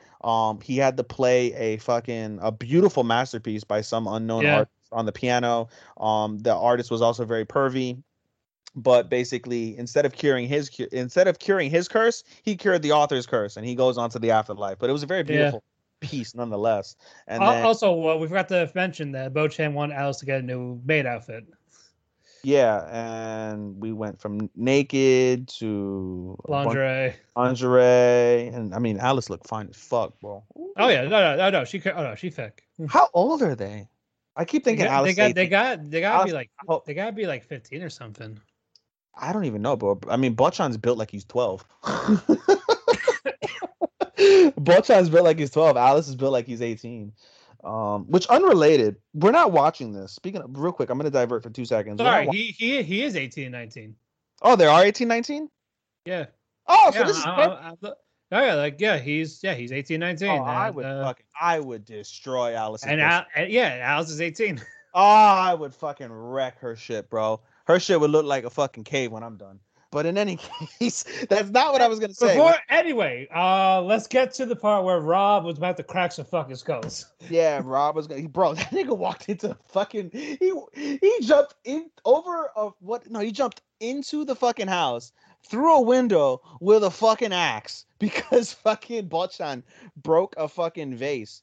I mean, granted, with the flower, it was the flower. Yeah, the flower was older than Bochan. He's older than all of them. The flower was over 50. That's why he doesn't let him touch it. That's why he doesn't want him to touch it. It means a lot to Rob, which I understood. And because they broke the vase, there was a brief story about how there was a maid that used to steal, and then they hid some jewels from his mother and his grandmother, and because of that, they hid him inside the pot that he broke. So they were able to find him, which was good. But Rob still fucking scolded his ass anyway. But because of that, we also saw Bochan and Alice play hide and seek, and it was of course. Like, hey, you want to hide under my skirt? Yeah, of course it was sexual and it was fucking great. I want. But don't you know you cannot piss off the butler? You remember what happened the last time someone pissed off a butler? Oh yeah. Alfred called a mugger to shoot Bruce Wayne's parents. And don't forget Jack the Ripper and fucking Moriarty. Yeah, but again, Bruce didn't like a sandwich. Alfred made so like, you know what? I have a complaint. Hey, can you kill his parents? Thanks. So don't fuck with the butlers. They will ruin you. For real. But no, so it was a very nice, lighthearted episode. To me, like I said, it's my ship of the year, and that's about it on that one. All right. Did you see the after credit? I did. Like Alice in Wonderland type of thing. Like he finally Bo-Chan touched Alice, but it's not real, so he kind of it was in a dream, and he failed to cast a white rabbit. He can't touch her, but has he caught a sniff? He doesn't want to look, but I wonder, has he caught a sniff? He's a gynecologist. I mean, I'm nasty, bro. I'd like that. I mean, I'm pretty sure he got an aroma from when he goes to her cabin. Man. I mean, he can tell her to touch herself in front of him. No one's around. So, I wonder if Alice got hit by his spunk, would he die? Would she die? If Alice caught his facial, would she die? I don't know. You're gonna have to ask the creator. Anyone, if you're listening, her face gets melted off with the fucking spunk. I'm dead. Literally. Seed of death. Oh, the seed of death, bro. Shinigami no Seki. It's like, hey, you're gonna fuck with me. I'm gonna come on you. How you feel about that? Oh, Bochan, hi. Oh, you're dead. Oh, well, you look good. You look good like that. I mean, you could fuck her corpse then. Oh. Before it rots. Before it rots. Oh, no. Well, at least she won't fight back. Oh, no. She wouldn't have fought back anyway, bro. Are you kidding me? Well, now there's no struggle. There's no movement. I mean, bro, if she wasn't going to fucking struggle in the first place. I'm just saying, she won't move. She won't move. Jesus Christ, this has gone off the rails. This is why we got next one. Translation came from you, not me. Realist hero. Okay, let's go. Another good episode. This was fine. We find out about what the general was talking about. About it was about the elements, right? No, we don't actually find out what was said. Like you kind of got a gist. Kind of. No, like something with the water, the fire, and the wind. No. I think so the anime likes to do general explanations of the world and what the world is like. I think to a certain extent they try to include some of that inside of the story itself, but I didn't get that in this episode. I feel like this episode is very cut and dry, unrelated to that particular thing, because the episode starts off with Soma basically thanking all of the treasurists, saying like, you guys are unsung heroes, you're nameless heroes, I appreciate you guys, I would normally give you all medals, but because of the fact that we're cutting down on the budget, I can't afford that, so instead take one bottle of wine, all of you can take one bottle of wine a piece, and you can do whatever you want with it, and I'm gonna give you guys a 5-day vacation. And all of them are fucking jumping for joy. Arigato gozaimasu. It's like, hey, that was like, don't you think that's a little too much? Like, I'm tired, I don't care. Yeah, bro. And he basically falls asleep, and we basically get some more affirmation between Lisha and Soma. And they're a nice couple. Like I said, they're not going to be Bloodshot and Alice for me, but they're a really nice couple. I hope that works out really well. In a perfect world, I'd love to see him have multiple wives with Lisha. But yeah, in any Aisha and Tuna. yeah. But in any case, so basically, Soma wants to create a port city, and they're like, oh, you're gonna piss off the fucking people that we deal with that's from the port. They're like, no, it'll be a separate port, but we're gonna centralize it. He has a whole like infrastructure plan for this port city, and it's fantastic. When he goes to survey it, he sends the guy who likes Lisha, I forget his name, but he likes Lisha. But in any case, he goes there. How's it going? Like, oh, the elders don't want you to build. They're like, oh, well, let me speak to the elder. And the elder's like, who the fuck is this guy? And he's like, hi, Somides. Oh, Sama! She's all shook and shit because it's the king in front of his fucking little shitty house. Like, why the hell are you here? So he tells the king the story of basically a sea monster, a kaiju, that will destroy everything.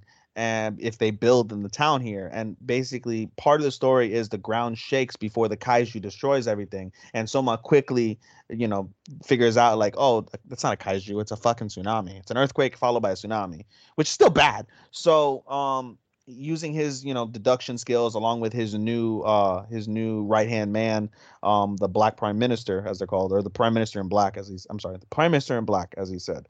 Right. They come up with a new solution to build, and they get that part going, and and Lisha also confirms with Alicia if she likes Soma, and she says yes, but she says it in like a proper official capacity, not in like I want to suck his chimpo like fucking Lisha is thinking. So we get that confirmation as well. But yeah, a nice wholesome episode. I agree with you from the aspect of like, if it wasn't for the fact that this anime is so unique in terms of isekais and in terms of OP OP heroes, it would be lame. But because it's so unique, it's good. Like it's not gonna wow your socks off, but because the take is so unique and there's a nice budding romance, and there's a good story that's building, I would say it makes it worth watching for sure. So it's not gonna wow you, but it's not gonna be like yeah. So yeah, like it's not disappointing or anything. It's just standard. Yeah, for sure. All right, which one we talk about next? Let's go with we got 4 left. Man, we so much for a short episode, eh? Let's go with Detective. All right, Siesta cute. Siesta kawaii. Yes. Yes, especially when she's drunk. Oh my god, yes. Anyway, before we get to that, we see the 3 of them at like drinking. Yeah, Kimi and Alice. No, before that, Kimi and Alice. Basically, Alice. I think her name is Alice, right? Yeah, Alice. Kimi and Alice. Alice is basically she tries to be the detective and is basically. Oh right. Yeah, I just didn't care about that part. Yeah, I know you didn't care about it, but it's kind of important to the story. So. Basically leads her on a wild goose chase all over the city, and Kimi's like a babysitter in essence, and so he's tired as fuck.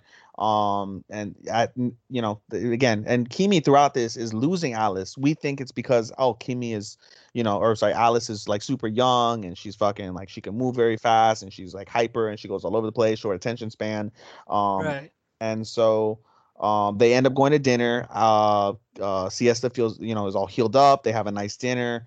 And basically they say, oh, we still haven't found the sapphire. So Alice is like, I'm gonna go find it. And so basically, then we see how in sync Siesta and Kimihiko are, where like when they're talking, like, oh yeah, I'm gonna order this for you. Oh yeah, here's your pill, basically. For what you ate.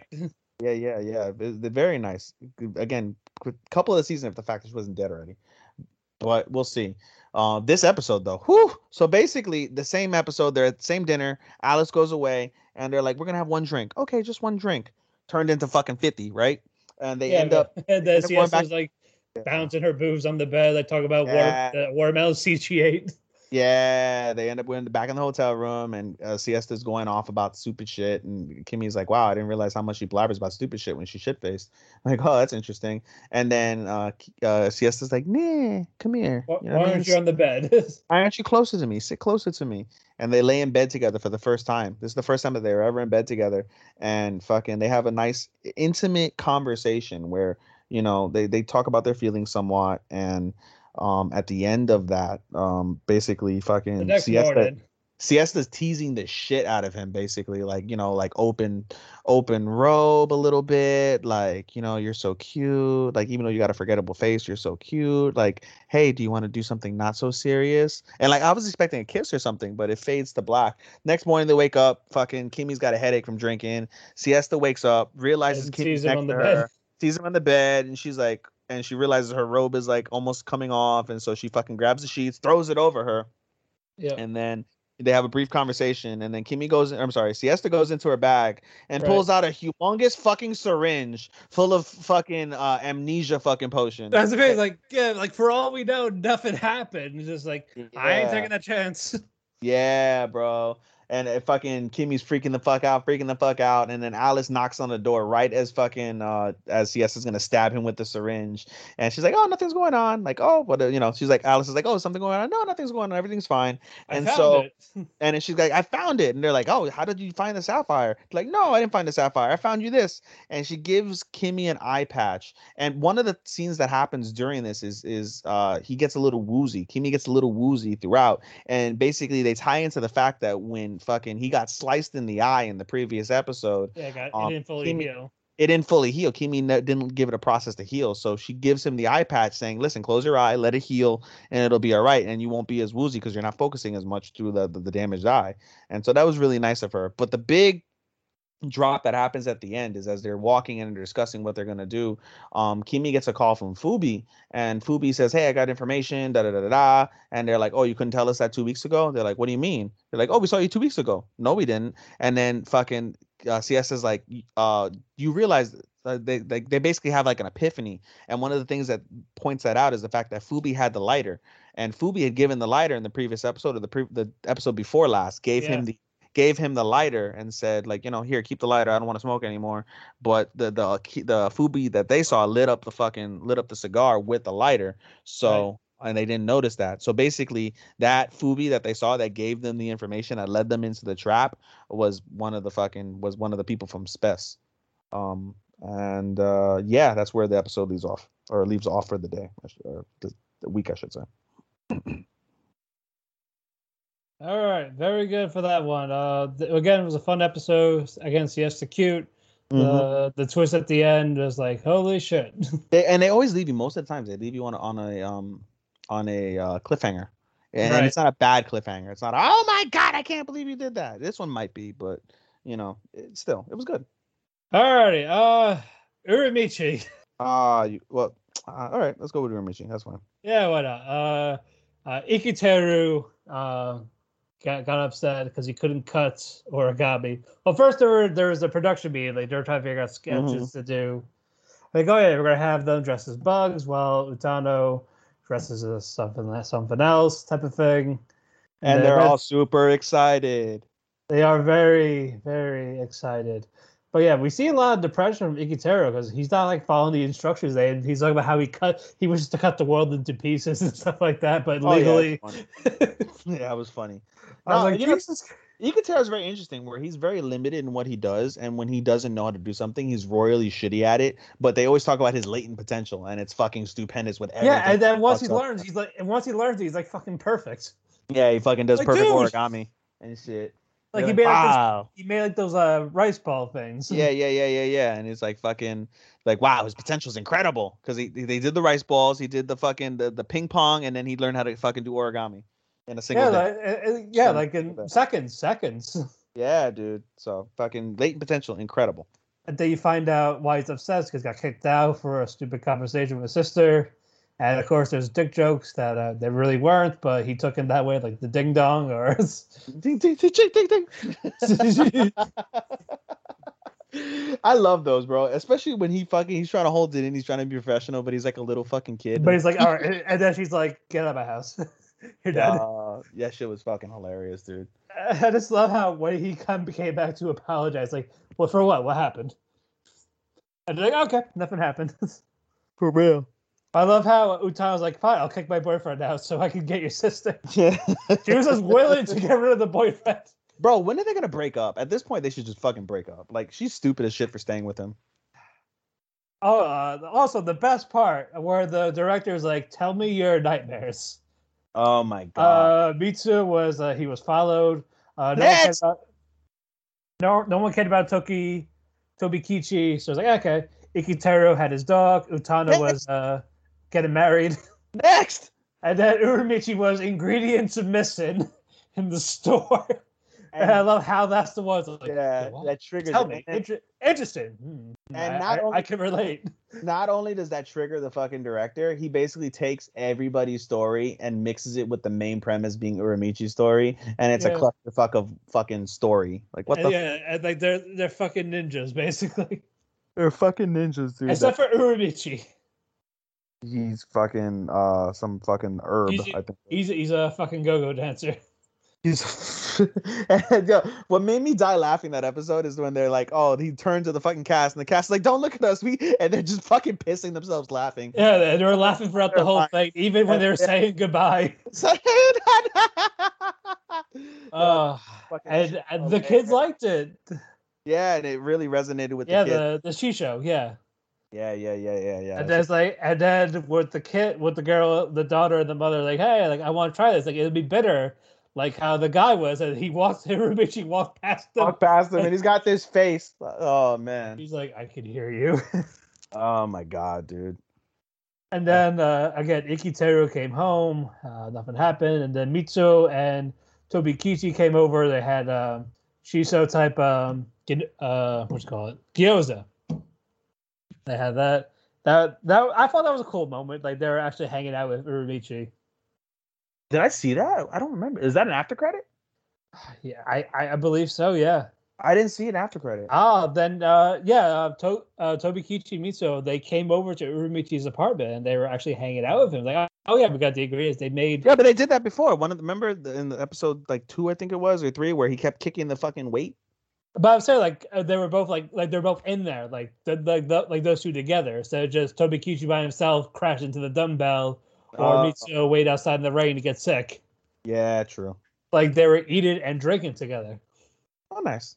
And Uramichi was hoping the episode bombed, and then when he came back to the production, he's like, "Oh, so despite his wish, the episode was popular, and the director wants to make a series out of it." Oh God. So yeah, I didn't see that. Oh yeah, that all that shit happened. Damn. But yeah, like normal, a lot of laughs. Let's move on. Girlfriend.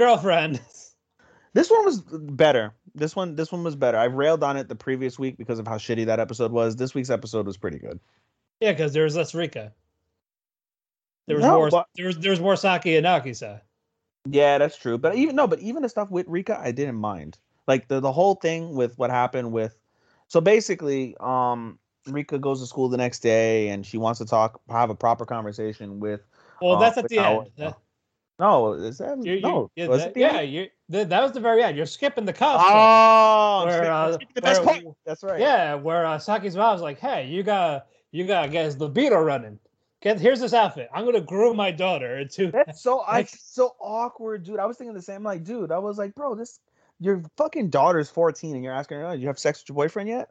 Like, and I know they're trying. Why not? You're fucking hot. Come here. Yeah, they're like, "Why not? You're hot." And then, bro, during the fucking after the whole thing with the costumes, her fucking mom's still looking for cosplay. She's like, "Oh, that one's cute. I'll order it for her." Like, bro, you're trying to get your daughter fucked.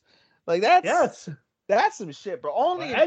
But anyway, fucking Japanese fucking anime. Do you see that shit, dude? Yeah. But anyway, Saki looked hot in the bunny outfit. It's like, hey, does this get you turned on? It's like, yes, but I said not to do. It's like, your libido's dead, damn it. Yeah, that shit was funny.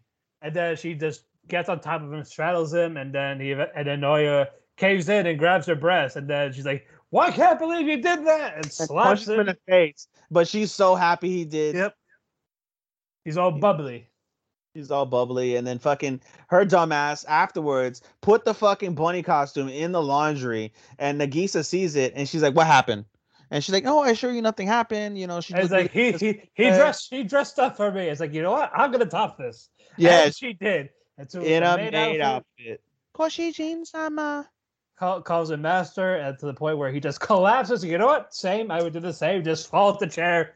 They too cute. They have a whole fucking role play for hours with fucking master and maid, and yeah, like rubbing his shoulders, pouring him drinks, sitting across the hall, like I'll watch you from afar. Yeah. And it's like, hey, can you pet my head? Like, all right, like please do this once a week. Yeah, basically. Hi, and then she let it slip while they were having dinner. While Saki was still bubbly. And then like, huh? And it's like, whatever. And then she's like, I'm hearing things.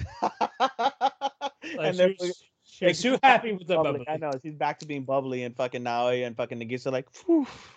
And then fucking that's when you see Saki's mom like, oh, that's cute.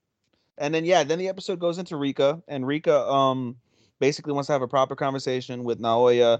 Saki's jealous because she does this in front of the class. Yeah, she does it in front of the class, and Naoya comes out like, "What's going on?" And she says it, and she's like, "It's all right, no problem." So they go up to the roof, they have their proper conversation, and Naoya is basically being himself. But the more he's himself, the more Rika's fucking wet for this guy. Yeah. Fucking, she just wants him. And so basically he says something like very nice, and he didn't get a chance to finish what he said, but this freaks Rika out. She runs away from Naoya, and Naoya's like, huh? I wasn't done. But fucking she catches her breath, and Rika's like, I love him. Meanwhile, she doesn't know that right below the stairs, before she started walking down, Saki was there like, you fucking bitch. Yep. And that's where the episode ends. So we're gonna see most likely a competition between Rika and Saki come and then eventually, I'm still waiting on Shido. We're almost done. We're halfway done. We're past the halfway point. I'm waiting for her very cute self. So cute. You telling me she doesn't fall for him? No, not yet. Not right away. She has the slow build. Oh. Like she's disgusted by it, and the reason why she's living at the house with them was to keep an eye on Naoya because she doesn't trust Naoya. Oh, you just spoiled the fact that she's gonna move in with them. No, she did. She does. To be fair, it was gonna happen.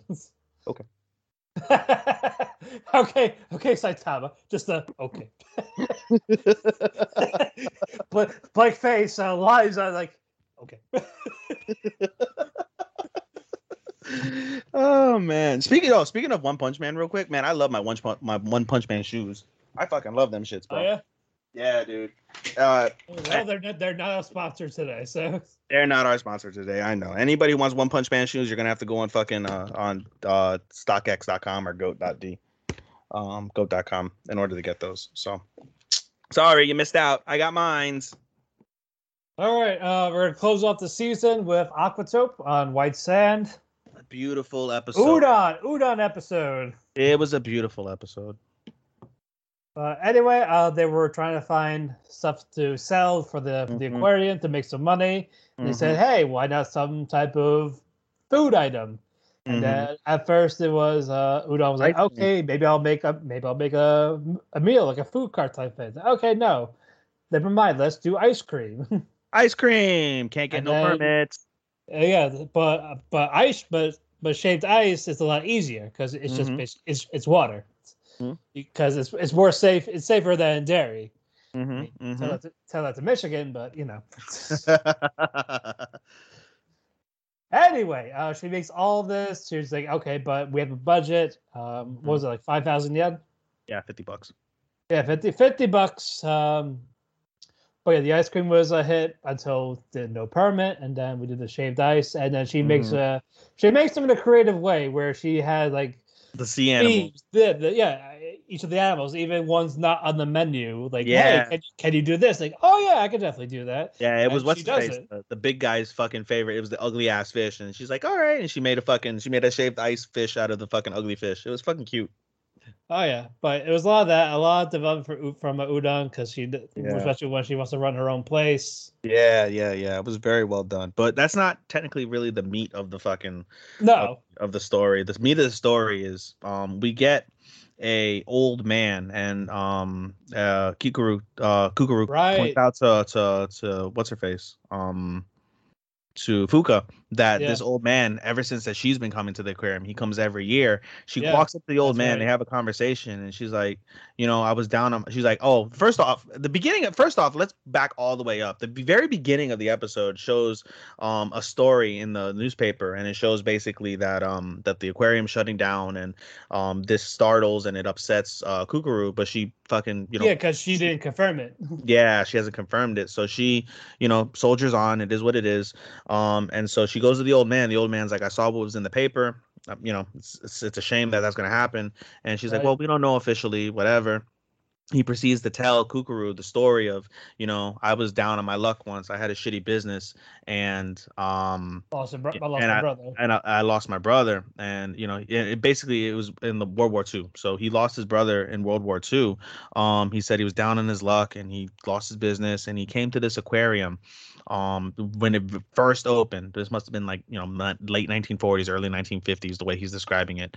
And he was kind of young himself. Yeah. And he says that he saw his brother. He experienced the phenomena that we've seen already with Fuka, and we've seen with the sensei, where they get themselves caught up in the moment with the fish. So he said he experienced that. And he saw his dead brother, and he comes back every year hoping to experience it, but he has yet to. And in that moment, both him and Kukuru gets swept up, and they experience the phenomena of the aquarium. And fucking we see the old man gets to see his brother, and they're out in the rice paddy fields near the ocean, and they get to enjoy themselves again. They meet in their life, and they get to experience each other. Meanwhile, Kukuru gets to see her dead parents, and she is wailing in their arms, and an emotional, it's emotional as it is with the old man. It becomes even more emotional seeing Kukuru just wailing in her dead parents' arms, and her dead parents are so happy to see her. And Kukuru, out of the corner of her eye, looks ahead, and she sees a figure. And so her parents move out of the way, and Kukuru dries her eyes for a moment, and that figure is herself in the future. And she's happy, and she's smiling, and she looks professional. And the moment ends for the both of them when they come back to Kukuru. Has she's welled up, but she's more in shock. Meanwhile, the old man is fucking crying his own self. He's crying. And then he thanked her. And then he composes himself and he thanks her. And then Kukuru makes him a promise. And he's like, come back next year. I'll make sure this is still around. And he goes, yeah, I will. And that was such a fucking that was great. You said that it was the episode of the week at that point when you saw it last Thursday, and I agree with you. Nothing really has happened that would fucking. There's a lot of solid episodes, but this one was just. Uramichi was hilarious, but this one was powerful. Uramichi was hilarious. Videos were sexual, but this one was just, it had everything. It was beautiful, so goddamn beautiful. I shed a tear. It was the episode of the week. That's why we saved it for last this week. Aquatope is easily one of the best anime, and it's a long-running anime, y'all. This is a 24-episode anime. Yeah. I can't wait to see where this goes more. We're gonna get more emotion. I know that much. It's gonna be fantastic. It's up there for sure in terms of anime of the season, along with Uramichi, along with Remake. I can probably, honestly, out of all the ones that we talked about, Detective is Already Dead is good for action. And I like Shingeki Shoujo. I think it's very underrated out of all the ones we talked about. And we're gonna get the My Heroes, we're gonna get the Revengers, Eternity's okay, Slime is gonna be popular. But Aquatope is low-key one of the better animes of the season, and it won't get much love because a lot of people don't really fuck with slices of life. They don't fuck with things like that, but at least coming from Matt and I, this is one of our animes of the season, bar none. We can't recommend it enough. But this definitely deserves the closeout for the seasonal for the week. Yeah. We loved it. It was and the animation for it was just stunning. Stunning, like always. Anytime you see the phenomena of the aquarium, you're gonna see some of the most amazing animation in the series that you can possibly think of. It's purely fucking, it's utopianly beautiful. I can't express that enough. It's some of the best animation. It's very, you know what it reminds me of? Shinkai like. It's very Shinkai like with its animation and the way it looks. It's beautiful. The colors are vibrant. The minute details from the bubbles to the currents to the colors on the fish themselves. The fact that you're able to see visible tears from people within the animation that's in under the ocean. There's so many things you could pick and choose from that, and it's goddamn beautiful for sure. Right. Closing thoughts for the season? For the week? Good week. Very solid week. I'm happy I picked up Shoujo. I'll say that much at least. I can't wait for Remake, like always, because that's my anime of the season. Can't wait for Aquatope. That's tomorrow as we're recording. This is Wednesday, August the 18th. So we'll get the next episode of Aquatope tomorrow. I'm excited for I'm excited for Slime for sure. And Boruto, as usual, is on its nice roll. So yeah, those are my thoughts. Yep. So again, since we're past the halfway point, plots are going to start picking up. But we're going to take one more commercial break. Wait, before we do, so you just mentioned we're at the halfway point. Let's do a little bonus real quick for the listeners. Okay. We're at the halfway point. Give me your top three. All right. Uramichi, Remake, and Vanitas. Aquatope is right there though. So, but like Vanitas and Aquatope is neck and neck. Yeah. Okay. I'm giving Remake 1, Uramichi 2, Aquatope 3, and right behind it, because of how I'm sure it's gonna pop off now, is Slime Core 2. Right. That's gonna be my top 3. Anyway, I just wanted to throw it out there. We can go ahead and. Oh no, definitely. Yeah, that's good. That's good for a halfway opinion type of thing. That's good to have like we know where we stand.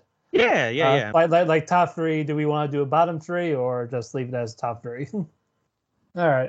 We're gonna take one more commercial break. Then we're gonna talk about the Tonikawa OVA, and then we're gonna close out. Stay tuned. All right, we're back.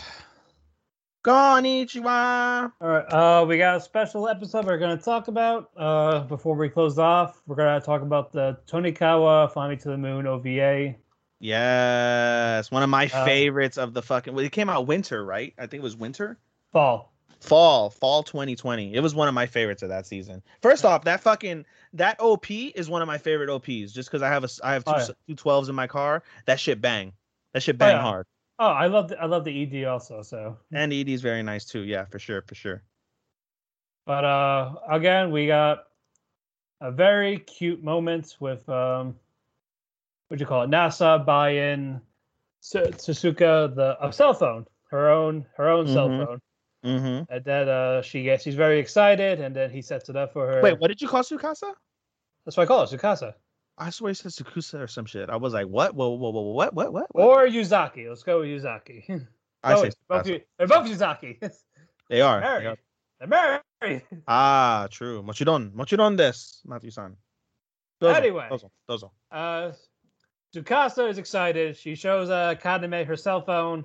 Say, hey, you want my link? So it's like, yes. Yeah. That type of thing. And then Aya gives her contacts also. She's very excited. Yep. And her face is just red with like, oh yeah, I have you as my spouse.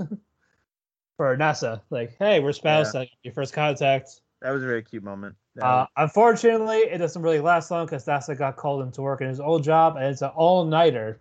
Yeah, he's like, that's why I quit in the first place. He liked the guy. Like, I liked my boss because we went out and all that. She's like, was it a he? Like was it a she? Yeah, no, it's a he. It's like, I was expecting a she. In all sincerity, I was expecting a she. I think that would have been like she would have stalked him at work. That would have been funny. Maybe. I think that would have been too much. I think that was perfect as that. So it was perfect the way it was, but bro, Tsukasa and NASA have such a good chemistry the way that it's written. So if she would have stalked his ass, I would have been for it because it's just fucking funny the way that they interact. But anyway, Nasa goes to work, and then Tsukasa is like, I actually missed it. Should I send him a sticker? Is he thinking about me? He hasn't written back. What am I going to do? Tsuko no sabishi desu. Then I was like, oh, he's fine. Don't worry about it. And then eventually, when she was about to cry, Nasa says, hey, I really can't use my phone during work. But I miss you. I miss you, but I'm probably going to be here all night, maybe until morning. Mm-hmm. You go to bed without me. Mm-hmm. And then you see Tsukasa feeling lonely. She sets up 2 futons instead of just her own. She got Nasa's ready. Just in case he comes home. Yep. And then you see Nasa walking home at 4 a.m, dead tired. Yeah. It's like where you're at a con. You go back to your hotel at 4 a.m, you're dead fucking tired. And you gotta get up in a couple hours. But there's Tsukasa. Hokairi nasai. What? Like, hey, you want a drink? You want this? Talk to me, please. For God's sake, I'm lonely. He's like, nope, I just want to go to bed. Let's go to bed. Okay, oyasumi nasai. And then this is where the real meat of the fucking episode happens, ladies and gentlemen. So basically, Tsukasa feels very, very lonely. And so because she's felt this feeling of loneliness, she feels extra needy. She wants extra attention. So she kisses him first. And it's a nice, passionate, nice small kiss, though. Very, very small. And she's like, all right, good night. And then fucking Nasa freaks out. She's like, oh my God, this is the first time that she took the initiative to kiss me. Wow, she must really feel lonely. And so she goes, Nasa-kun, hi. And, she's like, oh, can I go visit your futon? And she goes, if you want. And so she goes over to his futon and she snuggles. And, fucking they have this moment between each other. And then Tsukasa's like, or not Tsukasa. NASA was like, I didn't get my good night kiss. And so they kiss.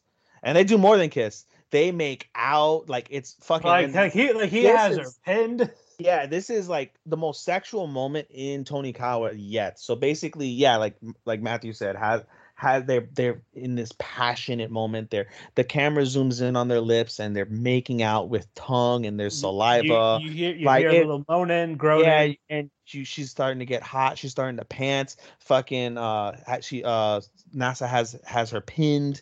Her you can see like her button starting to get undone. She's panting, and like Tsukasa thinks to himself like, oh, like this is normal. Like this is my wife.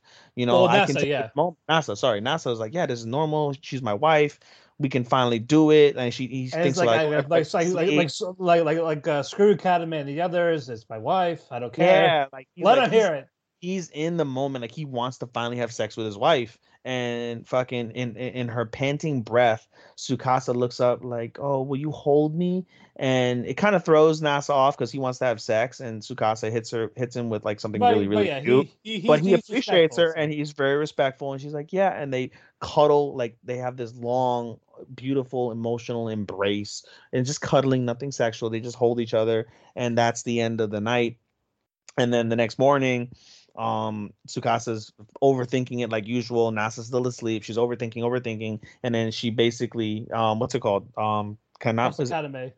Kasane. I want like did you do anything? Like I want to hear it, damn it. Yeah, she's being super pervy. She's like, I want to hear it. And it throws off fucking Tsukasa, and then Nasa comes over and says, just casually come along, and then they start talking about it, and it throws Nasa off, and the three of them are like fucking like, ooh, embarrassed and shit. Meanwhile, unbeknownst to them, Chitose's maid also is hearing this conversation and basically goes over to Chitose. We see a shot of Chitose in her house waking up, and they managed to over-sexualize Chitose, which I wasn't a fan of, but it is what it is. And they made the maid fucking a little horny maid fucking. She basically grabs fucking Chitose's oppai and gets her undressed, and she proceeds to tell him about what she heard at the bathhouse. And at first Chitose chastises like, "You go there all the time. Why do you go there all the time?" But then has to explain to her what they meant by like having a good time. And the episode ends basically. Before the episode ends, Chitose and the other maid, I forget. I'm sorry, not Chitose's maid. The two maids basically. And they talk about what happened, and at first, like you could tell, like the maid with the red hair might be lesbian or might be bisexual. Oh no, she definitely is. Yeah. So and basically the maid with the blue hair was like, "Hey, you want to hold hands?" And fucking the maid with the red hair is like, "Doki doki." Like, Kokoro doki doki. And she's like, "Psych." And she's like, I'm just kidding, Jordan this. And And fucking, I was like, fuck it's like, what a tease. Like, what a fucking tease. And then she passes the fuck out. But the episode ends basically. Nasa and Tsukasa are back in bed that night. And they're awkward because they know what happened the previous night. And Nasa's like, well, I got to go to bed early. You know, I got to wake up early. So let's go to bed. And then Kaname's like, hey, you guys do anything yet? And she fucking Nasa throws his phone in fucking anger. But then basically they go to bed and what's it called? They end up, falling asleep briefly, and then Nasa's like, hey, Tsukasa, hi, I didn't get my goodnight kiss.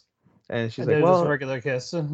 Well, if you insist. And she crawls over into the futon and they kiss again, and that's where the episode ends. I thought, it was a regular kiss, but then a part of me thought like, oh, maybe they cut it off, maybe they're gonna have sex again. Or maybe they were going to have sex with her. You never know.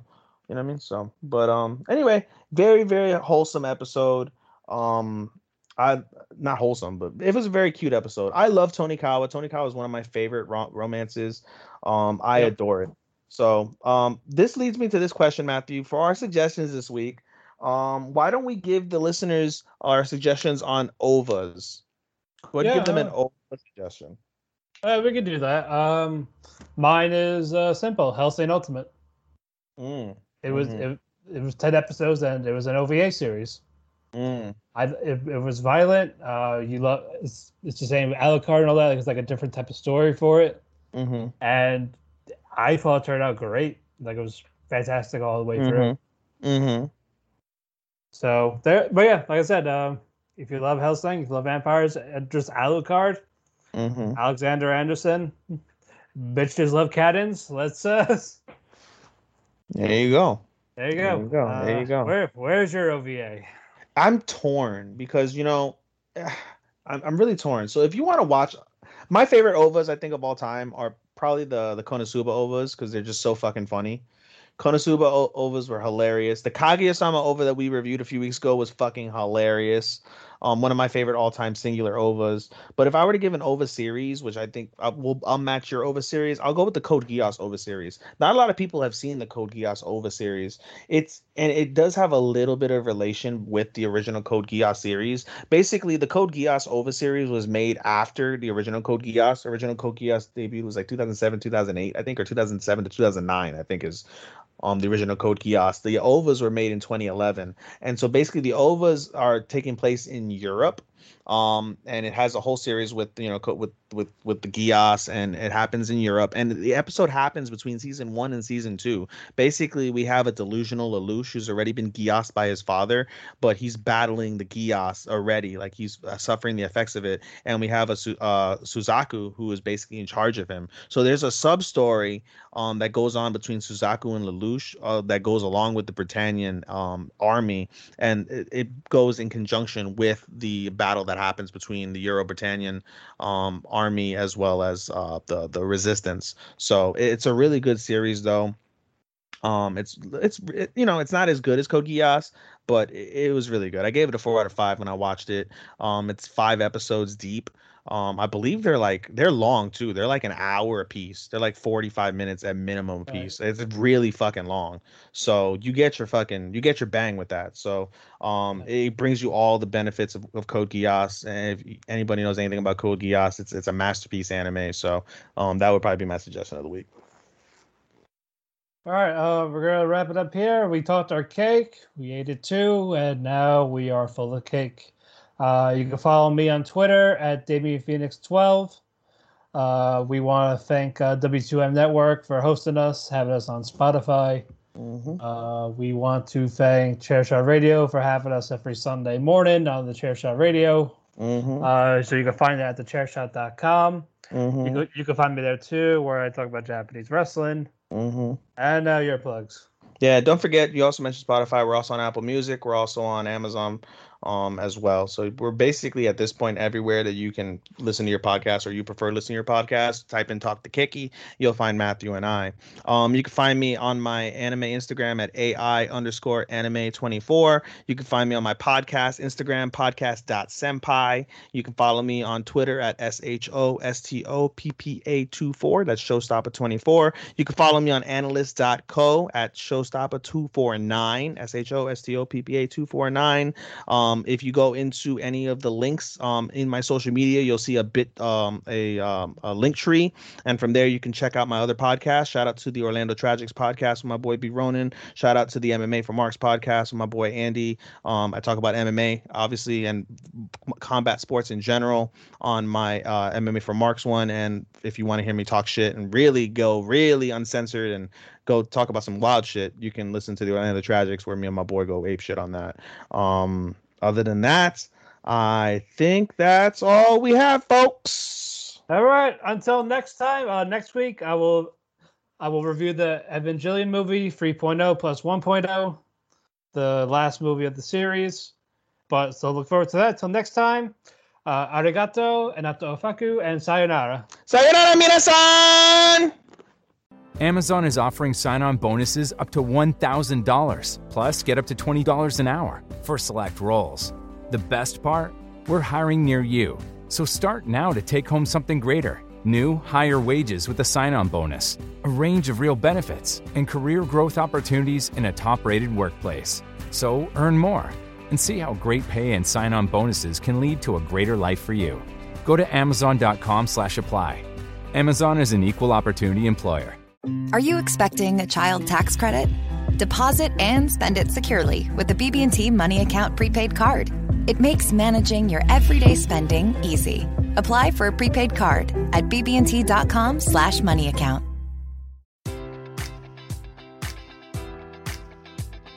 Enjoy all your favorite sports like never before at BetMGM. Sign up using code Buckeye and receive up to $1,500 back in bonus bets if you don't win your first bet. When you register with BetMGM, you'll get instant access to a variety of parlay selection features, live betting options, and the best daily promotions in the business. And with BetMGM at your fingertips, every play and every game matters more than ever. Place your money line, prop, or parlay bets with the king of sportsbooks today. Sign up using code Buckeye and receive up to $1,500 back in bonus bets if you don't win your first bet.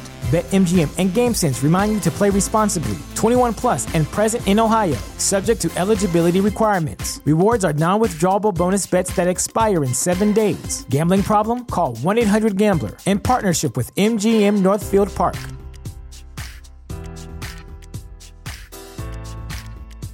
Support for this podcast and the following message come from Corient. Corient provides wealth management services centered around you. They focus on exceeding your expectations and simplifying your life. Corient has been helping high achievers just like you enjoy their lives more fully, preserve their wealth, and provide for the people, causes, and communities they care about. As one of the largest integrated fee-only registered investment advisors in the U.S., Corient has deeply experienced teams in 23 strategic locations. Corient has extensive knowledge spanning the full spectrum of planning, investing, lending, and money management disciplines. Leverage Corient's exclusive network of experts to craft custom solutions designed to help you reach your financial goals, no matter how complex they may be. Real wealth requires real solutions. For more information, connect with a wealth advisor today at Corient.com. That's Corient.com. Corient.com.